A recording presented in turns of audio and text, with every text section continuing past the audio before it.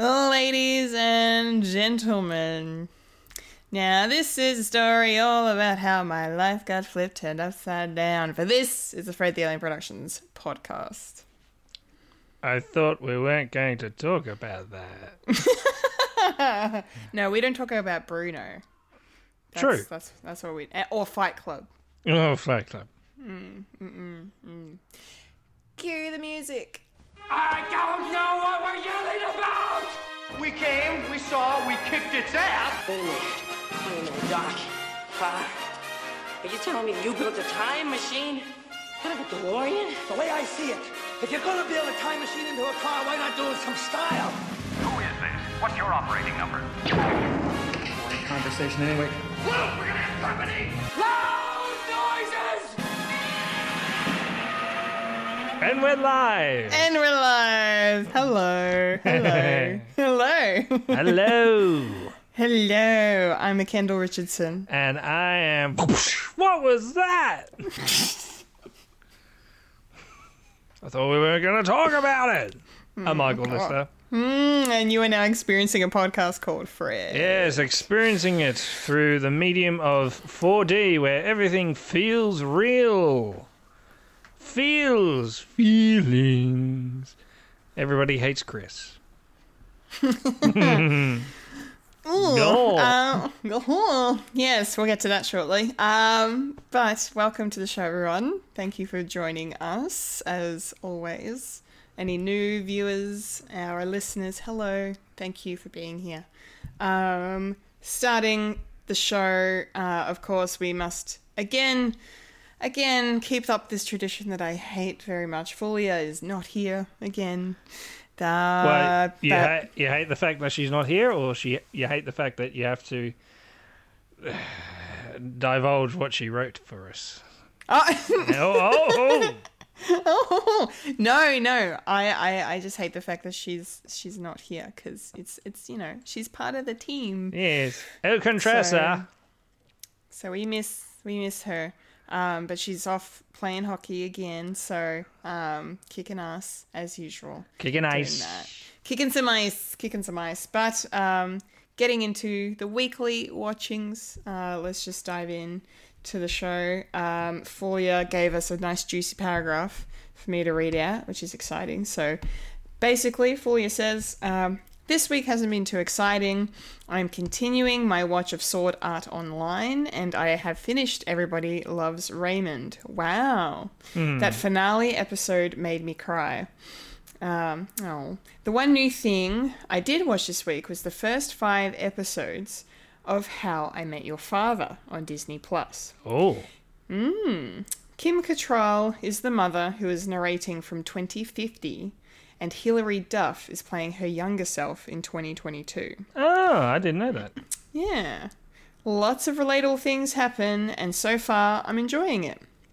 It is making me feel a little depressed, however, because she's been going on Tinder dates and just dating in general. That is where the relatability stops for me, sadly. But it is still a good show and has some good comedic moments. Oh, Fulia, I'm with you there. I'm with you. You know, we're single girls for life. As am I. Yes. No. Well, yes. Things... I can be a single girl if I like. She can be a single girl if you want. Yes.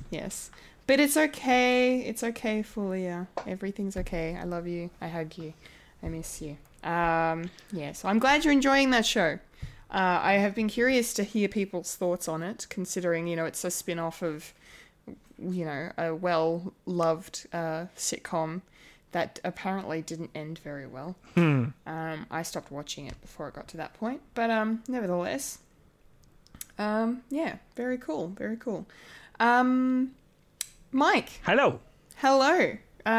What have you been watching this week? Oh, not that. How I Met My Father. Well, bit tricky. Yeah, well, my weekly watchings is basically my slew of series that I've been watching. I've been still tackling the Rebels. It's getting up to the good bit, and I'm getting up to the getting up to the bit where Darth Maul faces Obi-Wan Kenobi, so I can't wait for that bit. Nice. Because I'm getting ready for Obi-Wan Kenobi. That may pop up soon in the nerdy news. Maybe. I don't know. Maybe. It is, because I've got the rap sheet right here. Anyway. Yes, that. Been watching Futurama. Been enjoying that because it's like one of the only that and Rebels is probably the only ones that I can watch during the day with the kids. Otherwise, other things are a bit too, a bit too rude and suggestive. And yeah, with that, I've also been watching, trying to finish watching Our Flag Means Death, and liking it really so far. Of course, not up there with What We Do in the Shadows, because that's a completely different beast. But this one is really good, and it's good representation in a weird way, because it deals with stuff that it's about friendship. It's about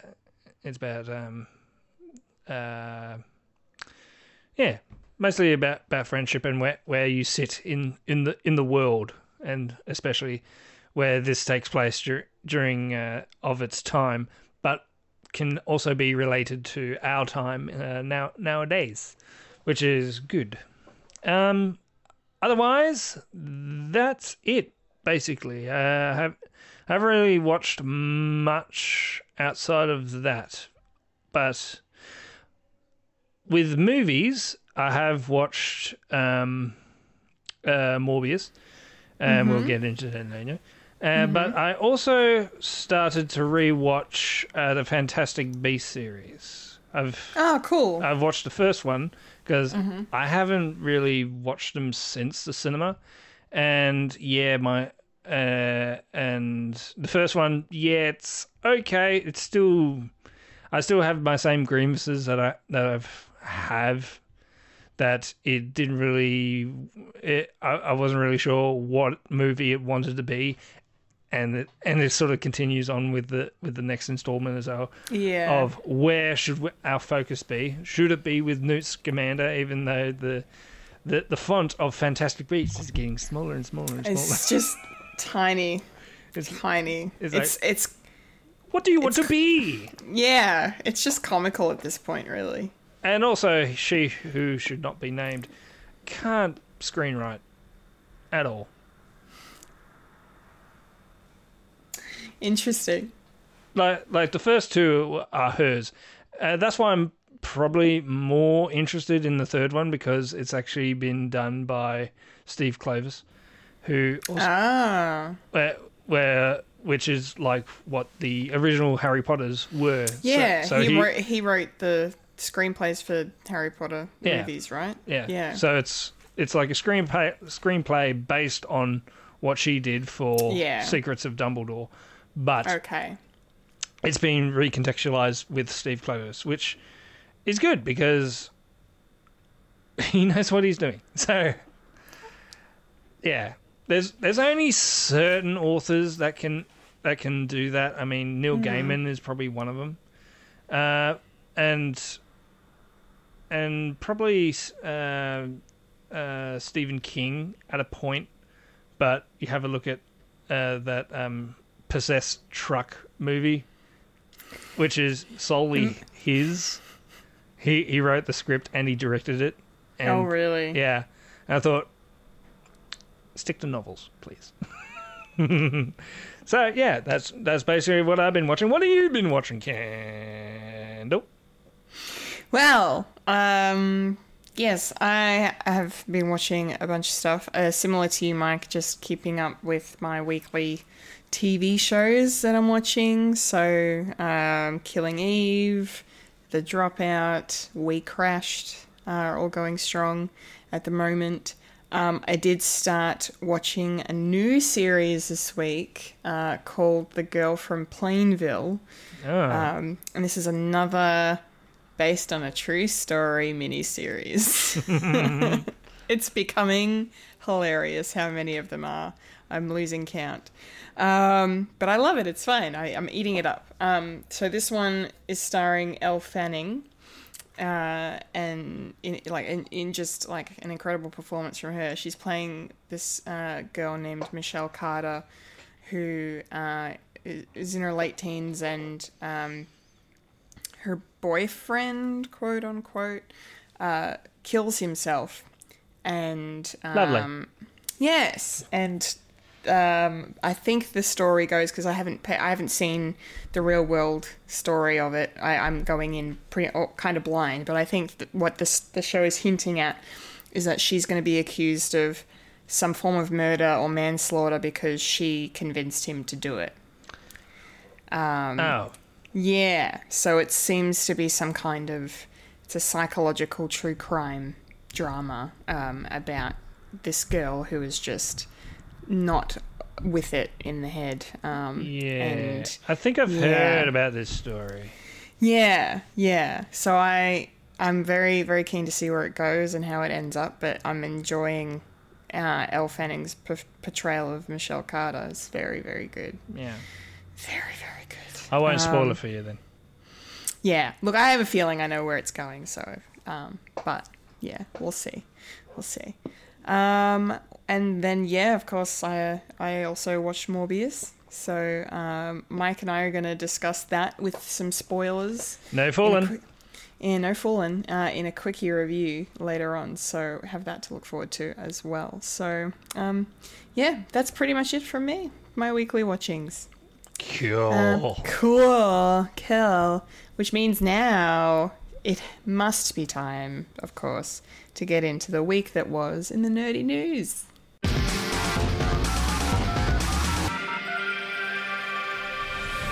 This is the news in Nerdy News. The nerds that talk about the nerdy news. That is us who talk about the news that is nerdy. And now the queen of nerdydom, the hostess with most S, Kendall Richardson. Take it away, Kendall. Okay, take it away, I shall. All right. Nerdy news time. Here we go. Of course, first thing we have to talk about this week. Good thing Fully is not here. The Oscars happened this week. I don't know if anyone noticed, but the Oscars happened. And yeah, things went down.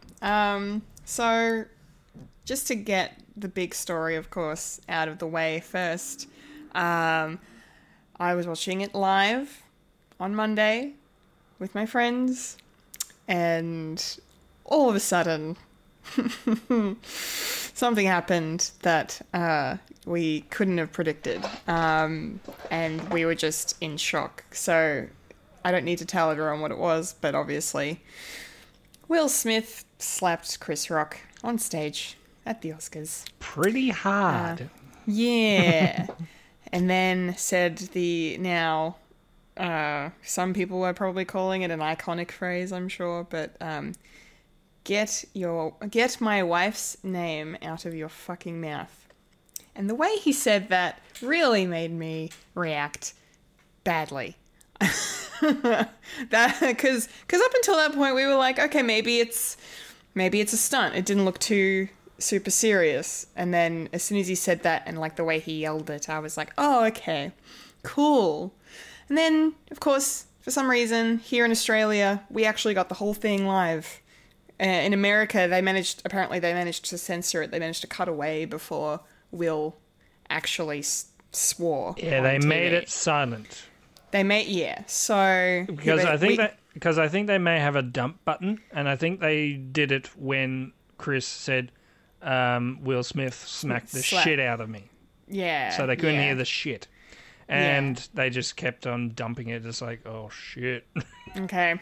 Yeah, we don't want anyone hearing this. Yeah.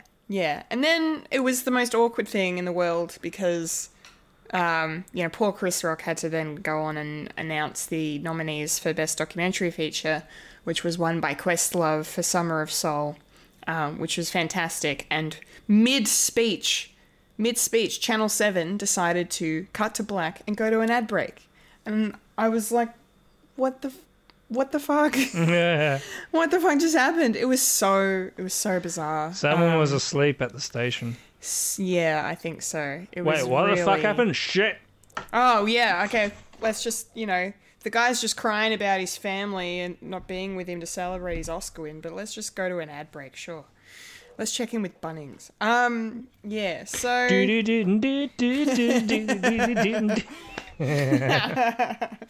Anyway, so, yes, that happened. Because, yes, Chris Rock made an unfortunate joke about Will's wife, Jada Pinkett Smith, and her alopecia that she has. Whether or not Chris Rock knew about it... That is up to the debate. That is up for debate because it is in the public domain that she has been suffering from alopecia for the past couple of years. However, I'm also kind of weirdly... I feel weird about Will Smith in this because literally the camera cuts to him cuts to both of them just as Chris Rock has told the joke, and Will is laughing. And it's not until he turns and sees his wife's face, which is definitely not impressed, that he then gets up and does the very regrettable action of assaulting a person. Live. So, live in front of the world. Millions of people. Millions and millions and millions of people. Yeah. And then, of course, he went on to win his Oscar for King Richard. And look, he deserved to win it just based on his performance. But the way the Academy handled it, and we all know, they just did not hand it very well.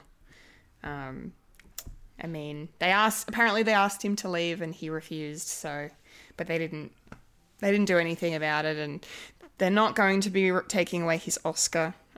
He's going to be keeping that, as far as we can tell. During the week, the story has been changing and developing in so many different ways.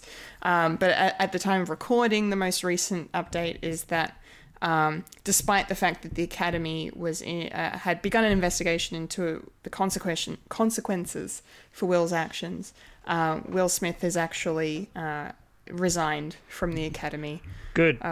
So, yeah, a noble decision. Yeah. I mean, look, say what you will about Will Smith's acceptance speech.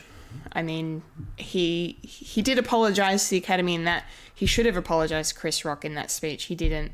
That was disappointing. But, he has apologized to Chris on social media since, and Chris has also apologized to Will and Jada. So there's some resolution around that. But then, of course, people are taking sides, as people are wont to do. And, yeah, but now basically... I'm not sure I understand.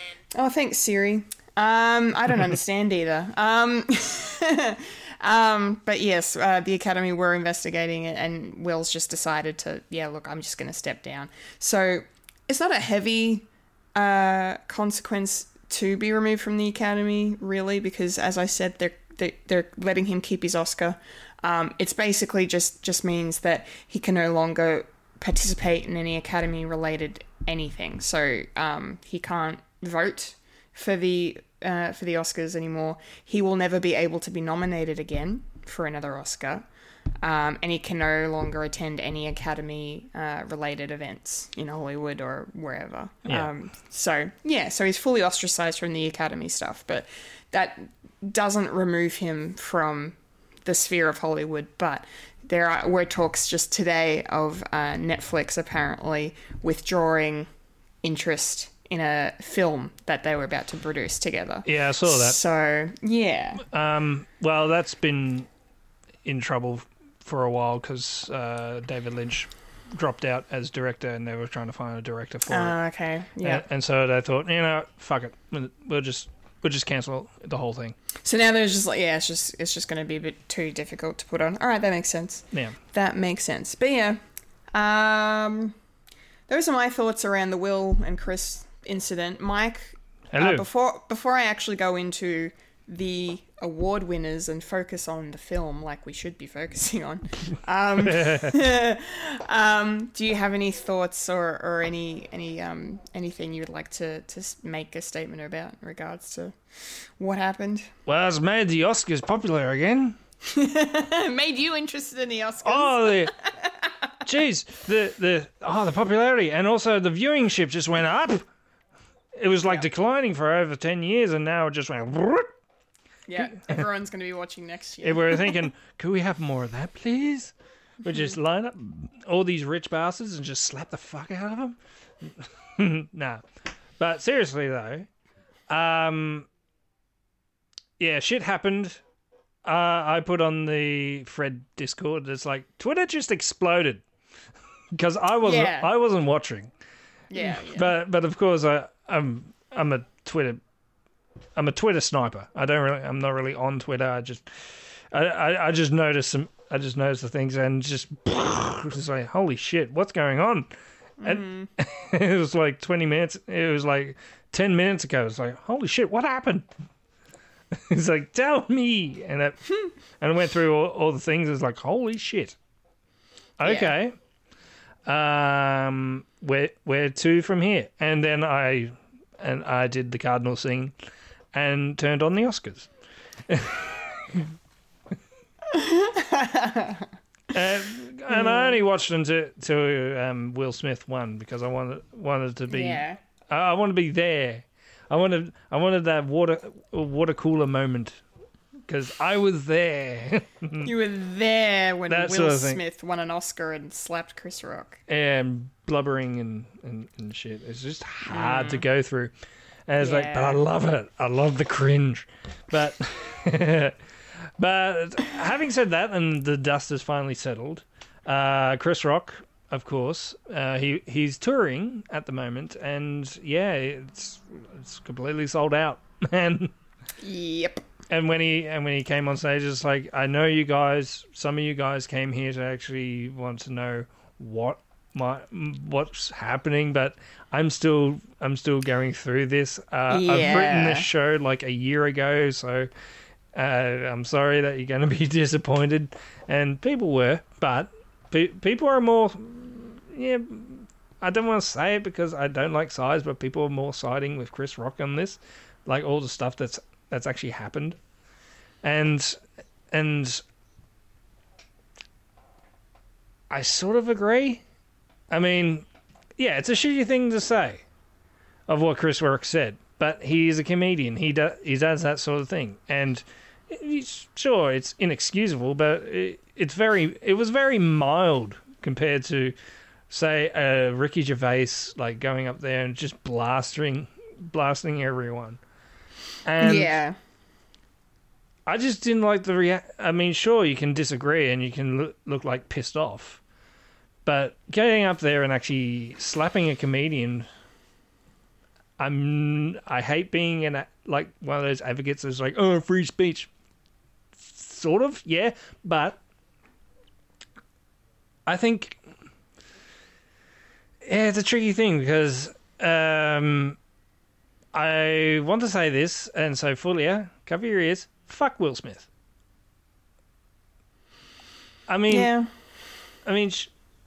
sure, you may have your disagreements of what's happening, but you can't do that. No, and it's inexcusable. Mm-hmm. And you probably have some things in your life. I can absolutely understand that, but that doesn't like get you out of the consequences of your actions. Of those sort of things. And I learned that from a very young age because, yeah, I do have that sort of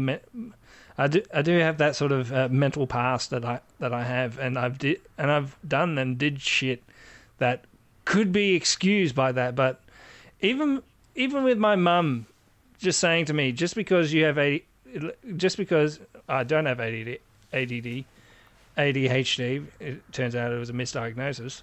Who would have thought? But even my mum saying it's like, sure, you have ADD, but that doesn't excuse bad behaviour. And I learned that from a very very young age, and how all this stuff like comes yeah, so this is probably career ending for Will Smith. Potentially. Potentially, but Very potentially. It's concerning. And it just sucks too because, you know, I'm such a fan of his. Since I was a kid, I've loved Will Smith. You know, and he's always just had the best public image, really. Like, he's never really had any, like, a lot of, like, mostly for the most part, he's been received very, you know, positively. And, you know, he's super talented and he deserves that. And I was so excited for him to finally win an Oscar. Yeah. Because he's amazing in King Richard. He's fantastic. So it was just so crushing to watch that. To watch someone that I've kind of looked up to as an example for how to, you know, just be kind to people, you know. Just for him to act like that in the moment was just... Like, you don't, like you just said, Mike, you don't do that. Like, whatever your issue with what was said, like, there are so many more different and better ways he could have handled that. Like, it was probably the worst possible outcome. So it's just so disappointing. And like you said, it could be the end of his career. I mean, look, Hollywood has forgiven worse people. Yeah. So a lot of people are saying, well, because Will Smith is sort of... has gone has cancelled his application to the Academy. As like, okay, what about Roman Polanski? What about what about Woody Allen? What about fucking Weinstein? Well, Weinstein has been expelled from the Academy, and I think Polanski has as well now. But yeah, nothing's been done about Woody Allen, of course. Yeah. There's yeah. I don't really want to get into that stuff. No. And yeah, I'm also thinking, what else am I thinking? It's just a very difficult and surface level. It's pretty funny. I mean, I do enjoy all the memes. The memes have been pretty funny. Yeah, I will say. And if you do when you go a bit deeper, it's like it's just icky and disgusting, and it's like, how can this beacon of getting jiggy with it turned out to be, you know, it's like, really is this it feels like it's, I don't want to get into it, but it feels like, is this the first time that this sort of shit has happened, especially Will Smith? Because I don't think so. I mean, even Chris Rock was very surprised. I mean, he took it like he really took it like a man. Yeah, he handled it well. Yeah. And he did it very well. I suppose it was the shock of not expecting it, because he had his hands behind his back, and he thought Will Smith was just going to get him in like a headlock or something like that. But no, it was a bit more serious than that. Yeah, icky stuff. Icky stuff. All right, that's enough said about that, I think. So that meme is going to be up there with "Welcome to Earth," "Getting jiggy with it," get your name out, get your wife's, get my mom, you know, that one. Anyway, whatever. Yeah, it sucks. And speaking of it sucking, I think the one of the other big consequences of that slap is the fact that no one was talking about the Oscars themselves. No one was talking about any of the movies or any of the filmmakers that won any awards. No. Everyone was just talking about Will Smith and Chris Rock, and that was really shit. Yeah. Even Chris Rock actually apologized to the hostesses. Yeah, especially Wanda Sykes and that. It's like, this was supposed to be your night, and I'm sorry. And Chris Rock, you got nothing to be sorry for. It's just an unfortunate thing.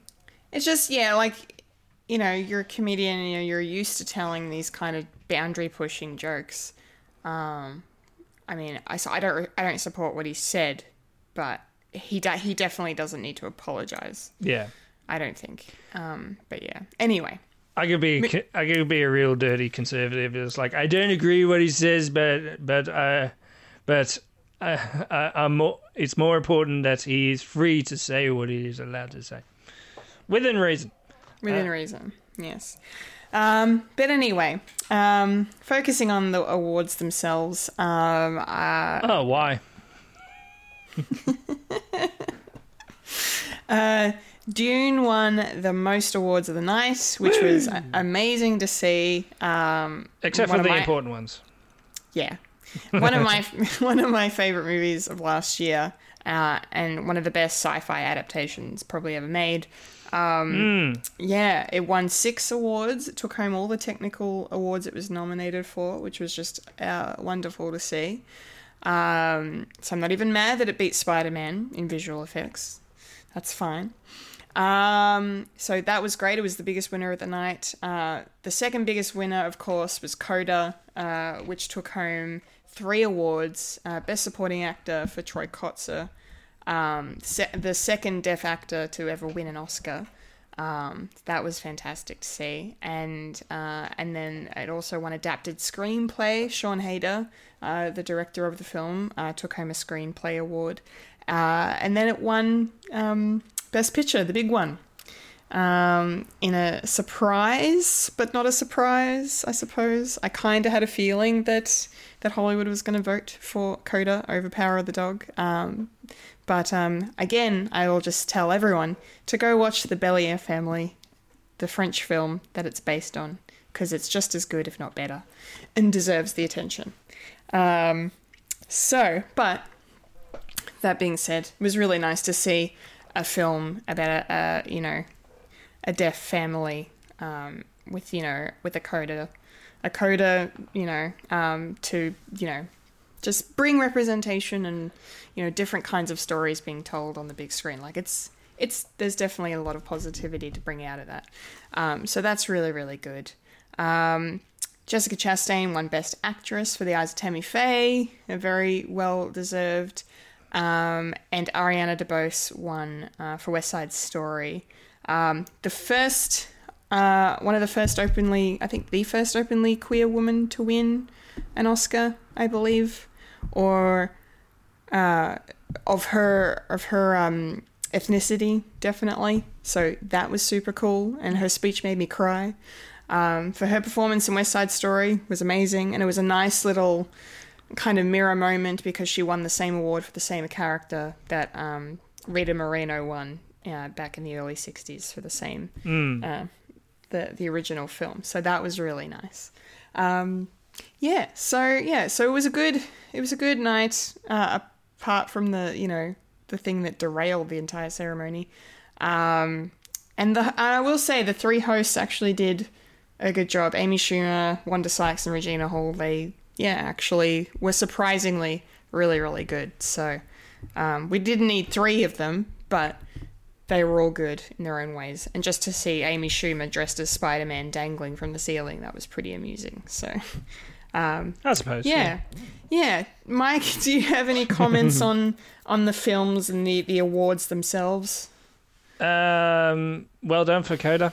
A movie they'll probably definitely find and see. Tammy Faye, the one is on Disney Plus, so I have no excuse to not watch it because it's good. It's got my Batman. Sorry, my Spider-Man. I was gonna say your Spider-Man. Yeah, fuck that joke. Shut up. I'm thinking of Michael Keaton. Fuck off. Yeah. It's okay. Maybe, I don't know. Maybe. Spoilers. It's good.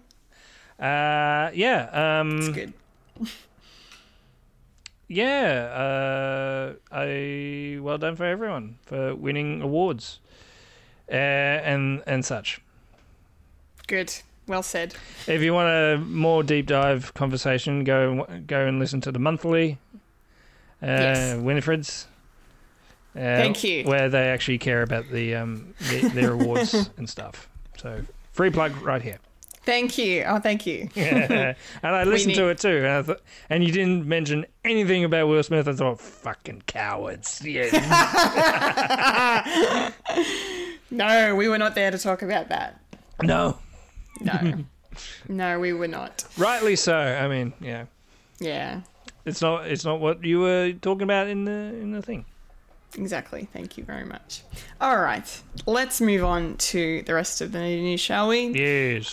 We got some Star Wars news to discuss, and this is a bit frustrating. Star Wars, anything but Star Wars. During the week, Ewan McGregor himself Ewan McGregor. was featured in a video talking about a release date change for Obi-Wan Kenobi. So unfortunately, we will not be getting Obi-Wan Kenobi premiering on Wednesday, the 25th of May, to align with, the all-important anniversary of Star Wars in cinema. We are actually going to be getting it on Friday, the 27th of May. So it's been moved back 2 days. It's not a huge delay. But the exciting thing about this move is the fact that we're getting 2 episodes at the launch release day. We're getting 2 episodes, not just 1, 2. So that's pretty cool. I have kind of just done the math and put it down to the fact that the things are going to be a bit chock-a-block on Disney Plus around that time, because Moon Knight will have ended by then, but Ms. Marvel starts 2 weeks, I believe, if I'm not mistaken, after Obi-Wan does, and that also comes out on Wednesdays. So I think that was, some poor planning on Disney and Lucasfilm and Marvel Studios' part. Somehow wires got crossed, and they've had to sacrifice Obi-Wan by 2 days, so we can go back to having a show come out on a Friday and a show come out on a Wednesday. So, interesting. Yeah. Mike, how are you feeling about this? I think they're threatened by Stranger Things season 4, and they planted it on the same day. Oh, because is May 27 when the first half of season 4 of Stranger Things is coming out? Yeah. Oh, really? Oh. Fuck you, Disney. Or it's just a coincidence, and I shouldn't be bothered. But yeah, if it's Miss Marvel coming out and they want to give that plenty of leeway instead of, because everyone knows that Obi-Wan is probably going to be everyone's bread and butter, and just wham into it. It's like known IP. I mean, Miss Marvel is a new thing, and people are always new. I don't like new, and a lot of people will be sort of hesitant to go into something like that, like fresh face. So it would be good to give that plenty of leeway, but if we're getting 2 episodes on the same day, I'm happy with that. Yep, no complaints here. Which means it'll end quicker. And that's a bad thing. Yeah. So instead of 6 weeks of speculation, we're going to have 5 weeks. 5 weeks. No. Until season 2. Because they're definitely going to do a fucking season 2. I don't know. I wouldn't count my chickens. No, I want more. I want more too. It would be great. I don't think they will, but if they gave Obi-Wan a season 2, that'd be pretty fantastic. Well, they've got 10 years until A New Hope. Yeah, they've got time to work with it, so yeah. We've talked about it before, but if they do Darth Maul in season 2, that would make sense. So maybe. I think the reason why, because they were reluctant to get Darth Maul into it, is because they gave a meeting with Dave Filoni and Favreau and they said, well, we sort of already did that with Rebels, so and it wouldn't really make sense. So if you just let it be for a bit, and then we can deal with something else, because otherwise, I don't know. I think there's more story because because the big thing is like, oh, it's going to be like Book of Boba Fett, where it all takes place just on a sandy planet, and that's it. It's Dune, the TV series, and he doesn't go anywhere. And then they're getting the Inquisitors in, and a lot of people enjoy the Inquisitors from the Rebels. I mean, I'm enjoying the Inquisitors, even though there's not really many left at the moment in this bit. But this takes place before Rebels, so that's the timeline. And a lot of people are complaining about the Grand Inquisitor's head not being the same shape. It's like, fucking hell. Are you surprised? No. Exactly. That's why I like Star Wars, but I hate the fandom. You can all suck a Bantha's dick. Nice. I can say that because I'm a fan. Yeah, you can. All right, let's move on to our next bit of news, shall we? This one is a bit of a sad announcement. During the week, Bruce Willis, his family, announced on social media that unfortunately he is retiring from acting. Bruce sadly has been diagnosed with aphasia, which is a condition I wasn't familiar with. So for those who don't know, aphasia is characterized by difficulty with language or speech, and is usually caused by damage to the left-hand side of the brain, which is responsible for understanding and producing language. It can be caused by a stroke or a head trauma, brain tumors, any other neurological condition. So there are many causes for this, which wasn't shared when this was announced, and that's totally fine. But just very, very sad to see, Bruce's career end this way.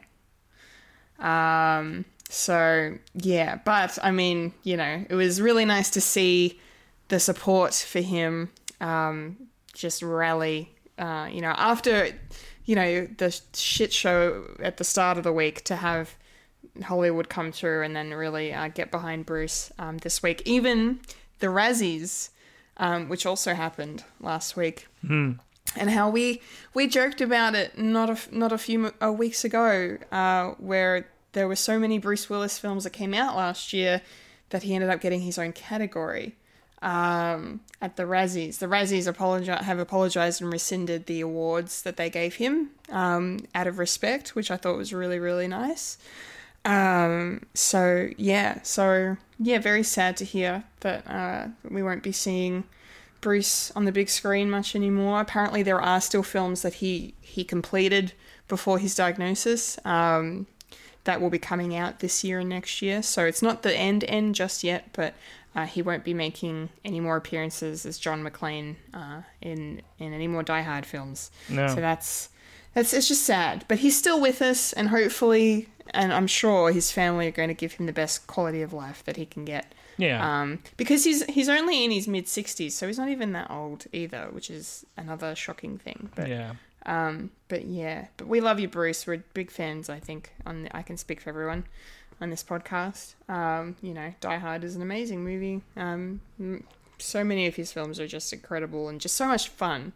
Like, usually when you're watching a Bruce Willis movie, you're going to have a good time. So, definitely very grateful for his work over the years. Mike, how are you feeling about this announcement? Yeah, you always have some fun with these movies. Sit around, have a few laughs. Yeah. Hey, I said the nice. Thing. You did. Bit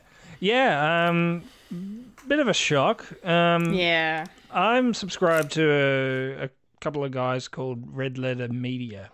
If you don't know them, they do a lot of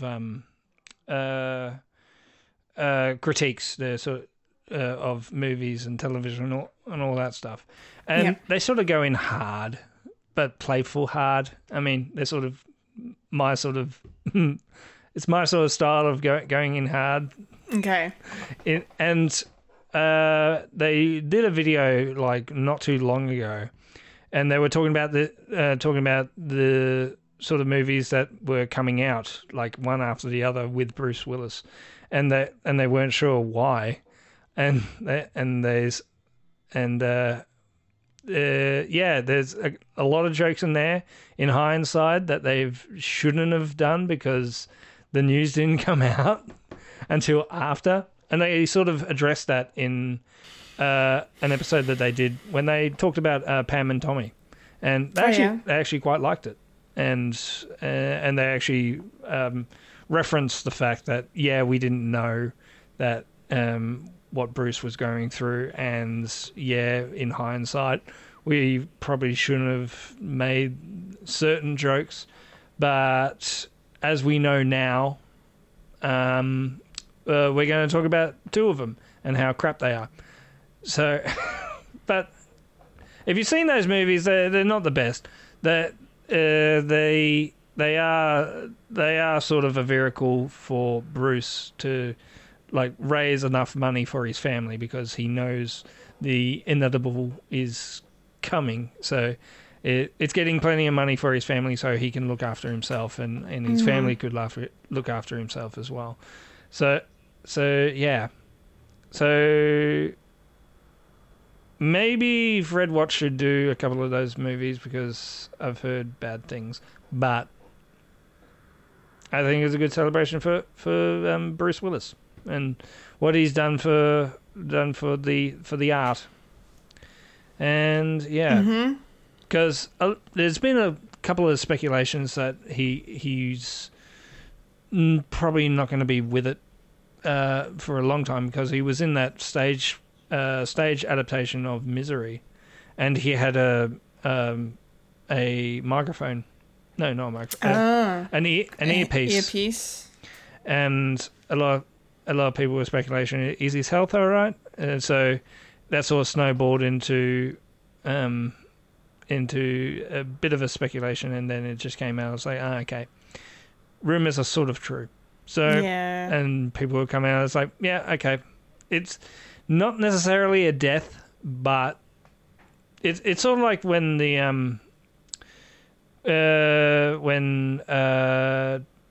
Tony Jones from Monty Python was diagnosed with dementia, and all the Pythons sort of got together for their sort of last stage live show, which was not the 50th anniversary. It was like the 49th anniversary. So they sort of like come together as like, well, this is probably going to be the last time that five of original Monty Pythons are going to be together because unfortunately Graham Chaplin is no longer with us. So and I just love the tagline. It's like 5 down, 1 down, 5 to go. Yeah. And so I think they sort of did that for Tony because having a look at it now, like they did a recording of it, and you can sort of tell that Tony was actually like reading off a prompter or reading something on a card, and it's like, you can sort of see it now, and it is a big shame, and he's no longer with us as well. So Sad. so 2 down, 4 to go. Yeah. So my heart goes out for the Willis family, and stay comfortable. Yes. For the next how long? It's going to be difficult. Yeah. Yeah. Boy. All right. Let's move on to some other news. We've got some interesting film casting to talk about now. Exciting. I'm excited about this. Yippee-ki-yay. Yeah. Because the Crow reboot is finally happening. Why? They they've been trying for years to continue this franchise, and we came very close to a Crow reboot. I think 2018 was around the time. Jason Momoa was actually in talks to play Eric Draven in that adaptation, but it fell through. So now we have this adaptation that's coming, this reboot of the franchise, and we have none other than Bill Skarsgård playing Eric Draven / The Crow. A+ casting. A+. Yeah, I agree with that. A+. I'm very, very, very happy with this casting choice. We don't need this movie at all because, as coincidence would have it, just this week gone was actually the anniversary of Brandon Lee's death on the set of The Crow back in 94. Well, every year's an anniversary. Or 93. Yeah. The timing of the announcement was very interesting. But that being said, it's being directed by Rupert Sanders, which I'm a bit cautious about because he directed Snow White and the Huntsman, which was okay. I enjoyed that movie. But then he also directed the Ghost in the Shell live action with Scarlett Johansson. Okay. Yeah. Which, look, is not a bad film. There are some issues, obviously, but I don't think it's a bad film. No. So he's directing this, so I don't know how that's going to go. The thing that kind of has me also interested to see how it turns out is the fact that the script for The Crow is being penned by Zach Baylin, who was just Oscar nominated for writing the screenplay for King Richard. So we've got a good screenwriter on our hands. So yeah. Hopefully it works out. But I can't wait to see what Bill looks like as Eric. I think that's going to be... I mean, just put any Skarsgård as Eric Draven. I think you're fine. So. Not every Skarsgård is top notch. The ones that we haven't seen. They're all pretty fantastic. What is there, like 7 of them or something? There's a lot. Something insane. They breed like rabbits. They're pretty fantastic. Mike, hello. Do you have any thoughts, comments on this casting announcement? I've only seen The Crow once. Yeah. It's like those string of like / comic book movies that not comic book movies / It's sort of like lumped together with Spawn, and it's like that sort of era that they weren't sure where to go for like comic adaptation movies. I think what really broke it was probably Sam Raimi's Spider-Man, and that sort of was the pinnacle for a couple of years. Because previous was like the big ones, like the Superman and your Batman. Can we make it more gritty? Can we make it Blade? Even though Blade looked like not what he looked like in the comics, and he was British too, so that doesn't make sense. Because everyone knows the Wesley Snipes version. Yeah. And everything's leather clad because fucking Matrix. Well, the first Blade came out before The Matrix. Yeah, so. I know. I was just thinking that. It's like, no. Those early 90s. It's late 90s kind of. Yeah, it was, leather was very, very yes. It's that sort of shit. I'm so glad that our tastes changed and how that just, whatevs. Anyway, back to Bill Skarsgård. I think he can do a good job. Knowing the only reference that I can think is the Brandon Lee version of it, I can sort of see... I can see him doing something to it that's sort of similar but sort of different at the same time. I mean, yeah, the last thing I've seen him in was It, but he's not going to be It. But funny enough, he was in the Castle Rock. He was. He was playing a different character in that, and yeah, I reckon he can do. I reckon he can pull it off. Even though it's probably not going to be like a gritty like comic book movie that I'm into. Not really sure. Like those sort of Dark Horse comics, I think it is. So I don't know. We shall see. We shall see. Yes. If hopefully better than Morbius, but I'm sorry, what was that? hopefully better than Morbius. Yes, hopefully better than that movie that we're going to talk about soon. You know, skinny white guy.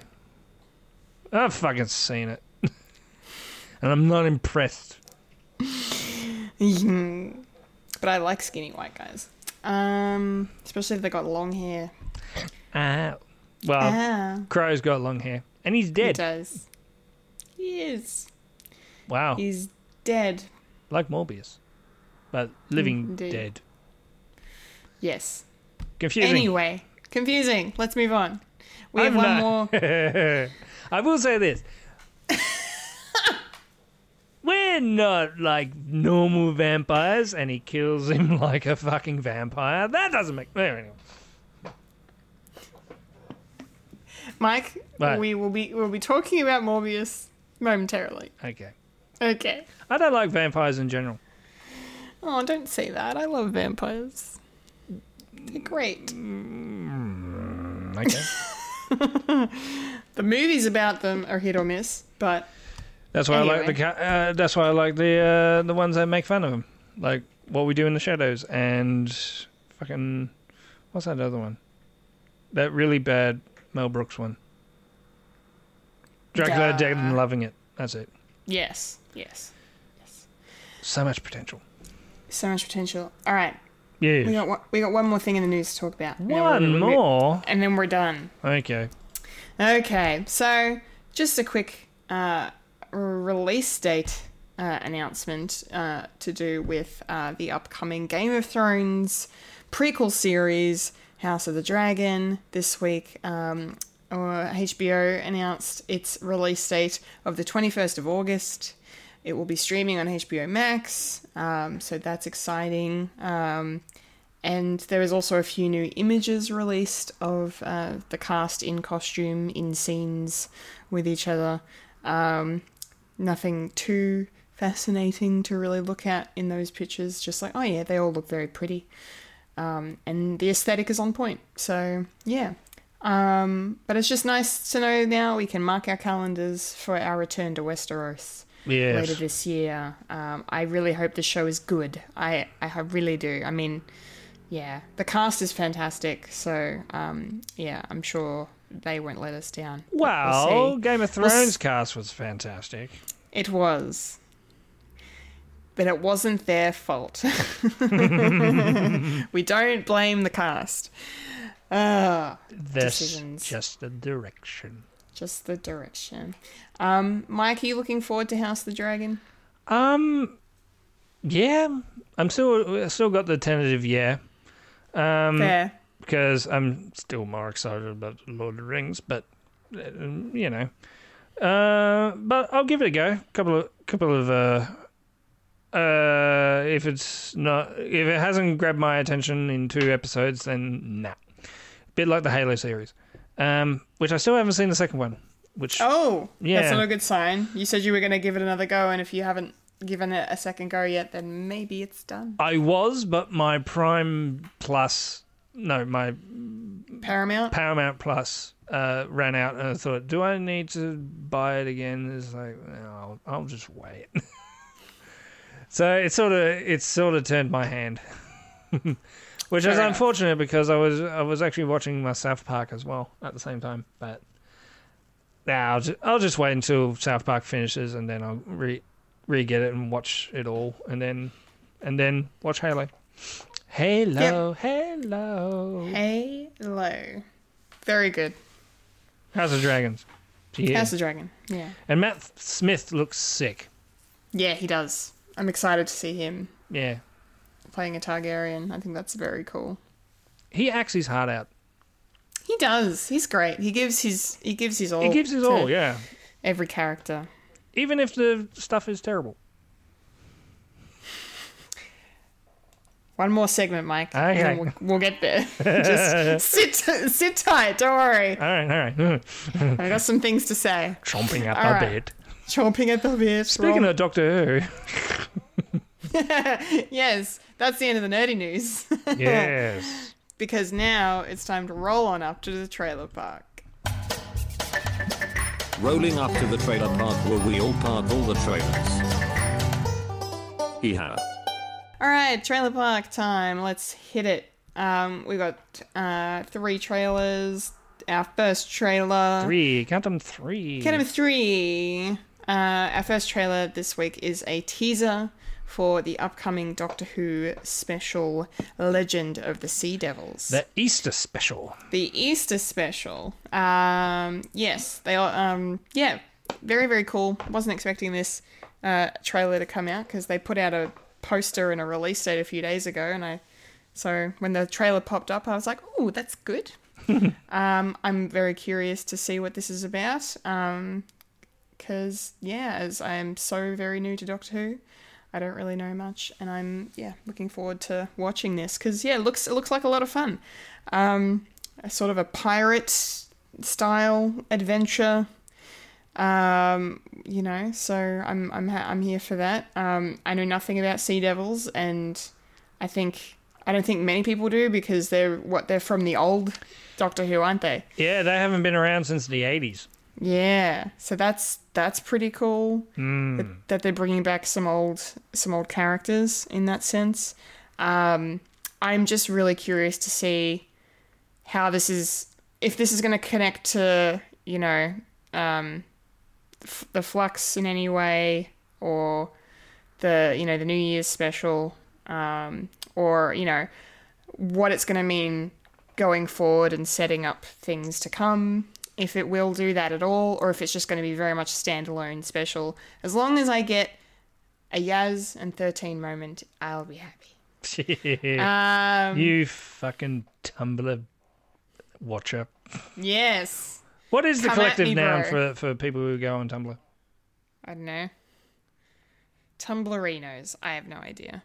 I don't know what we're called. We're probably complete idiots, I would say. No. Tumblr thirsters. Tumblr thirsters. Because they're thirsty for, shipping and fucking making people gay when they're not gay. Yeah, which is an interesting thing, which is great. I mean, the more gay, the better, I say. But, Representation? Question mark? Representation? Question mark. If it's in my head. Anyway, but yes, Tumblr loves Doctor Who, and there are a lot of people on there that are passionate about Yaz and 13. So I'm with them there. But no, this is a good trailer. Builds up the excitement. Doesn't really show too much what's going on, and visually looks really great. I can't wait to watch it. Mike. Yes. Actually, before I throw to you, I should just say Fulia's quick little thoughts on it. Yes. She says, getting Sea of Thieves vibes in this trailer, LOL. Looks like it will be an epic adventure, and I cannot wait to watch it. All right, no joke. Nice. What's Sea of Thieves?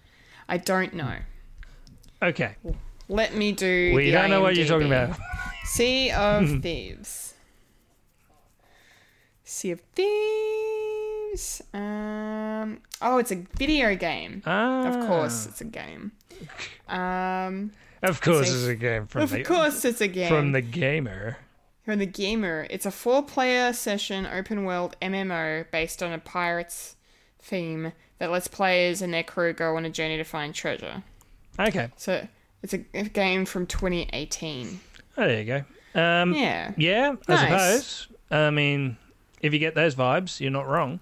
Well, it just looks exactly like what this trailer looks like. Just, pirates and cool colours and a cool aesthetic, really. Yeah.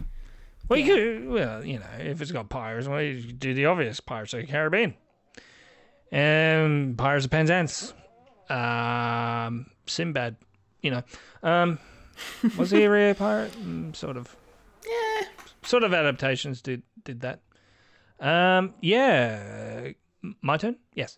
Yes, go. Yes, Sea Devils. We haven't seen them since the 80s. And yeah, basically a race of reptile creatures that are cousins from another race, and I'm blanking on the name, but they're sort of the precursor to the human beings. So they're So it's a bit like the lizard creatures that live underneath the ground. They've been sitting in dormant because they were there since I can't remember if it was either the meteor or was the ice age, and they went underground, and then they overslept. Monkeys became humans, and now there's sort of like a literal turf war between these two factions. And the Sea Devils are basically the water people of them that actually survive in the water. So that's why they're pirates, and they've got their own little ship. And yeah, and this predates the episodes from the 70s. So that would mean these would be the first sightings of Sea Devils. Oh, that's and cool. I'm really, really loving the fact that they look like the same costumes from the 70s and 80s. That's why they sort of look weird, but they're canonically correct. Accurate, yeah. And that's what we care about. And that's what I'm loving about the Chris Chibnall era. Is how they're actually being faithful to like Doctor Who in general. Is like, yeah, it looks silly, but it still works. I mean, I said that with the Sontarans as well, how New Who sort of turned the Sontarans into something else, but the Sontaran not the Sontaran Experiment, that's another episode of Doctor Who that came out in the 70s, but the Flux version of Sontarans are more like the original Sontaran sort of look and shape and feel, and yeah, they're sort of borderline psychopathic as well as being silly at the same time, because they sort of turned into sort of a joke, really, especially with Drax. I mean, people really enjoy Drax, but he's not my Sontaran. He, threatening people to boil them in acid, yeah, it's fun, but it's not a real Sontaran. Make the villains, for Christ. Anyway. Yeah, and this takes place on the China Sea with Chinese culture. So another element is also, and the captain pirate is actually a real person in real life. I can't remember her name, but no, neither. But that's really cool. Yeah, and yeah. So if you want to read up more on history, you can with them. And if you want to read up on history on the Sea Devils, well, you go to the Doctor Who wiki, and they've been around. And maybe the Sea Devils have been voiced by Nicholas Briggs, but I'm not sure, because if you want a monster, you go to him, because he's been doing all the monsters for New Who, especially with the Daleks. The Daleks, Judoon, and Cybermen. But the Judoon are a new creature for New Who. Oh, okay. And I'm really excited, and I can't wait for Easter. Yay! Same. So, sign it into your trailers. What? What? Put it in your diaries. That's what I'm trying to think. But what is the date, Kendall? The date, yes. Well, we can look forward to watching Doctor Who Legend of the Sea Devils on the 17th of April. It's 2 weeks from now. Nice. But I suppose that will be Monday morning for us here in Australia. Yes. So we'll be bright and early. Bright and early. I think it's like 5 o'clock in the morning. So okay, that's when I get up, and nice. I can just watch it in the morning. You can watch it before you go to work. Yeah, and then do like a half tired review, put it on YouTube. It's like, why are you so tired? It's like, because it's 5 o'clock in the morning. Fuck off. Yeah, leave me alone. Let me alone. Haven't had my second coffee yet. Yes, Jesus. Just to All right. start the car. Yes. Next trailer, shall we? This is hopefully our final, but it is the latest trailer for Top Gun Maverick. Another COVID-delayed movie that was pushed all the way to mid-2022. It's finally coming out. Very excited about this. It's a good trailer. It shows a lot. There's a few new clips in there. Like, it's nice to see a visual representation of Val Kilmer, of Iceman, because he actually is in the movie, which is really cool.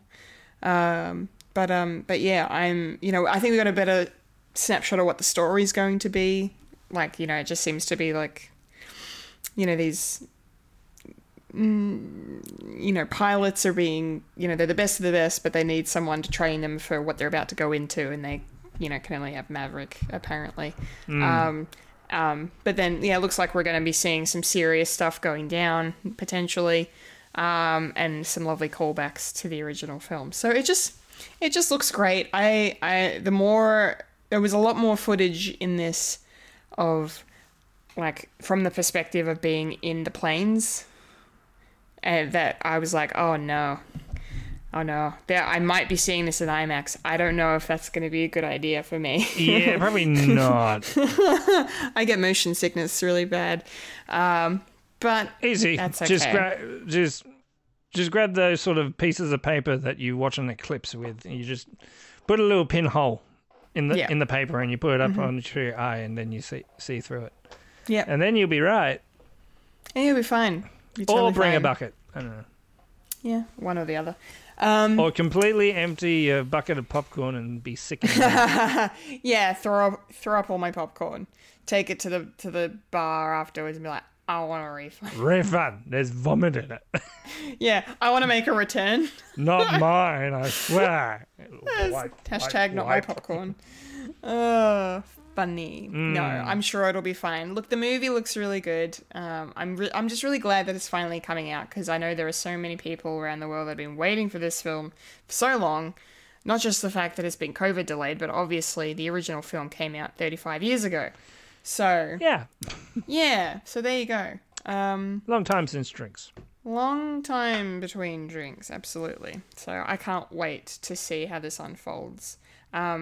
Mike, what did you think of this trailer for Top Gun Maverick? Well, okay. I haven't seen the original. Okay. So I won't judge you. But I wasn't asking for don't judgment. You can judge me as hard as you can. It's like, okay. How can you not watch? How have you not seen Top Gun? I mean, it's a tentpole of 80s cinema, and quintessentially the movie for bloody Tom Cruise and Val Kilmer. Yes. Maybe. Kind of. Yeah, so I'm still confused. Watching it is like watching it as it's its own movie, its own standalone movie. Passing of the torch, but you also got a character. There's also the son of a character as well. It's like, you're not my real dad. And they're teaching you, and there's going to be a war. So what's the war? Is it? Okay, let's speculate. If this was meant to come out in 2020, who we were fighting? North Korea? No. It would be insane if they do Russia. I mean, fucking topical. Anyway, and I suppose the original was probably Russia as well, being the 80s. Yeah, probably. Yeah, so I don't remember. You don't remember? I thought you knew movies. I've only seen Top Gun once, and it was a few years ago, so I don't remember much about it. Yeah, it was during the I 80s. I just remember I liked it. That's about it. Yeah, you watching Fun with the Boys. Playing with the boys. Like, I know that bit because it's a meme. It's like, It's man, so this is so masculine and manly. manly, masculine. Look at our bodies Something for the smashing against each other on the sand. sweat glistening. I know there's the male gaze. But is it the gay gaze? It's the gaze. Is the gaze? It's the male gaze. Males can be gays. They can. And Anyway, they are. yeah. And we love it. Yeah, so very, very homoerotic. Are they going to do the same thing? I don't know. Maybe. Probably not. Cowards. 'Cause I think in the trailer they do something similar, that they're playing volleyball, Yeah. but it's mixed. So you got males and Okay. females. They're like, that's not fun. Get the women out of here. I want to see the men. I want to see the boys playing with the boys. Better with the boys. Oh, you like women too? Okay, fine. Yes, thank you. As long as they're topless. It's that sort of movie. It's that sort of movie, is it?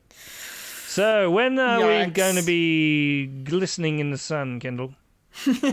And playing with the boys? And playing with the boys, we'll be playing with the boys on the 26th of May when Top Gun Maverick finally hits the cinema. Goose. I know that one. Yes. Yeah. Yes, Miles Teller is playing Goose's son. Yeah, I watched Captain Marvel and not getting all the references to Top Gun. No wonder the movie sucked. Because you need to watch a movie before watching a movie. And it wasn't a Marvel movie, so... What? We've got one more trailer to talk about. Yeah, what's that? I don't know what you're talking about. Okay. Our final trailer for this week is the latest trailer for Minions: The Rise of Gru. Ooh! Mmm. Banana and shit. Banana. Yes. Yes. This was a fine trailer. I think I've preferred previous trailers. This one was a bit all over the place for me. Yeah. It's I mean, to it was get fine. your attention. I guess. I mean, it was fine. Like, it's definitely going to get a warm reception, I think, when it comes out. People are gonna, people love Minion movies. They love Despicable Me, and the fact that this is a really cool prequel featuring Gru and Steve Carell voicing Gru. Yeah. People are gonna love to see that. So that's exciting. Well, technically, this is a sequel to the prequel.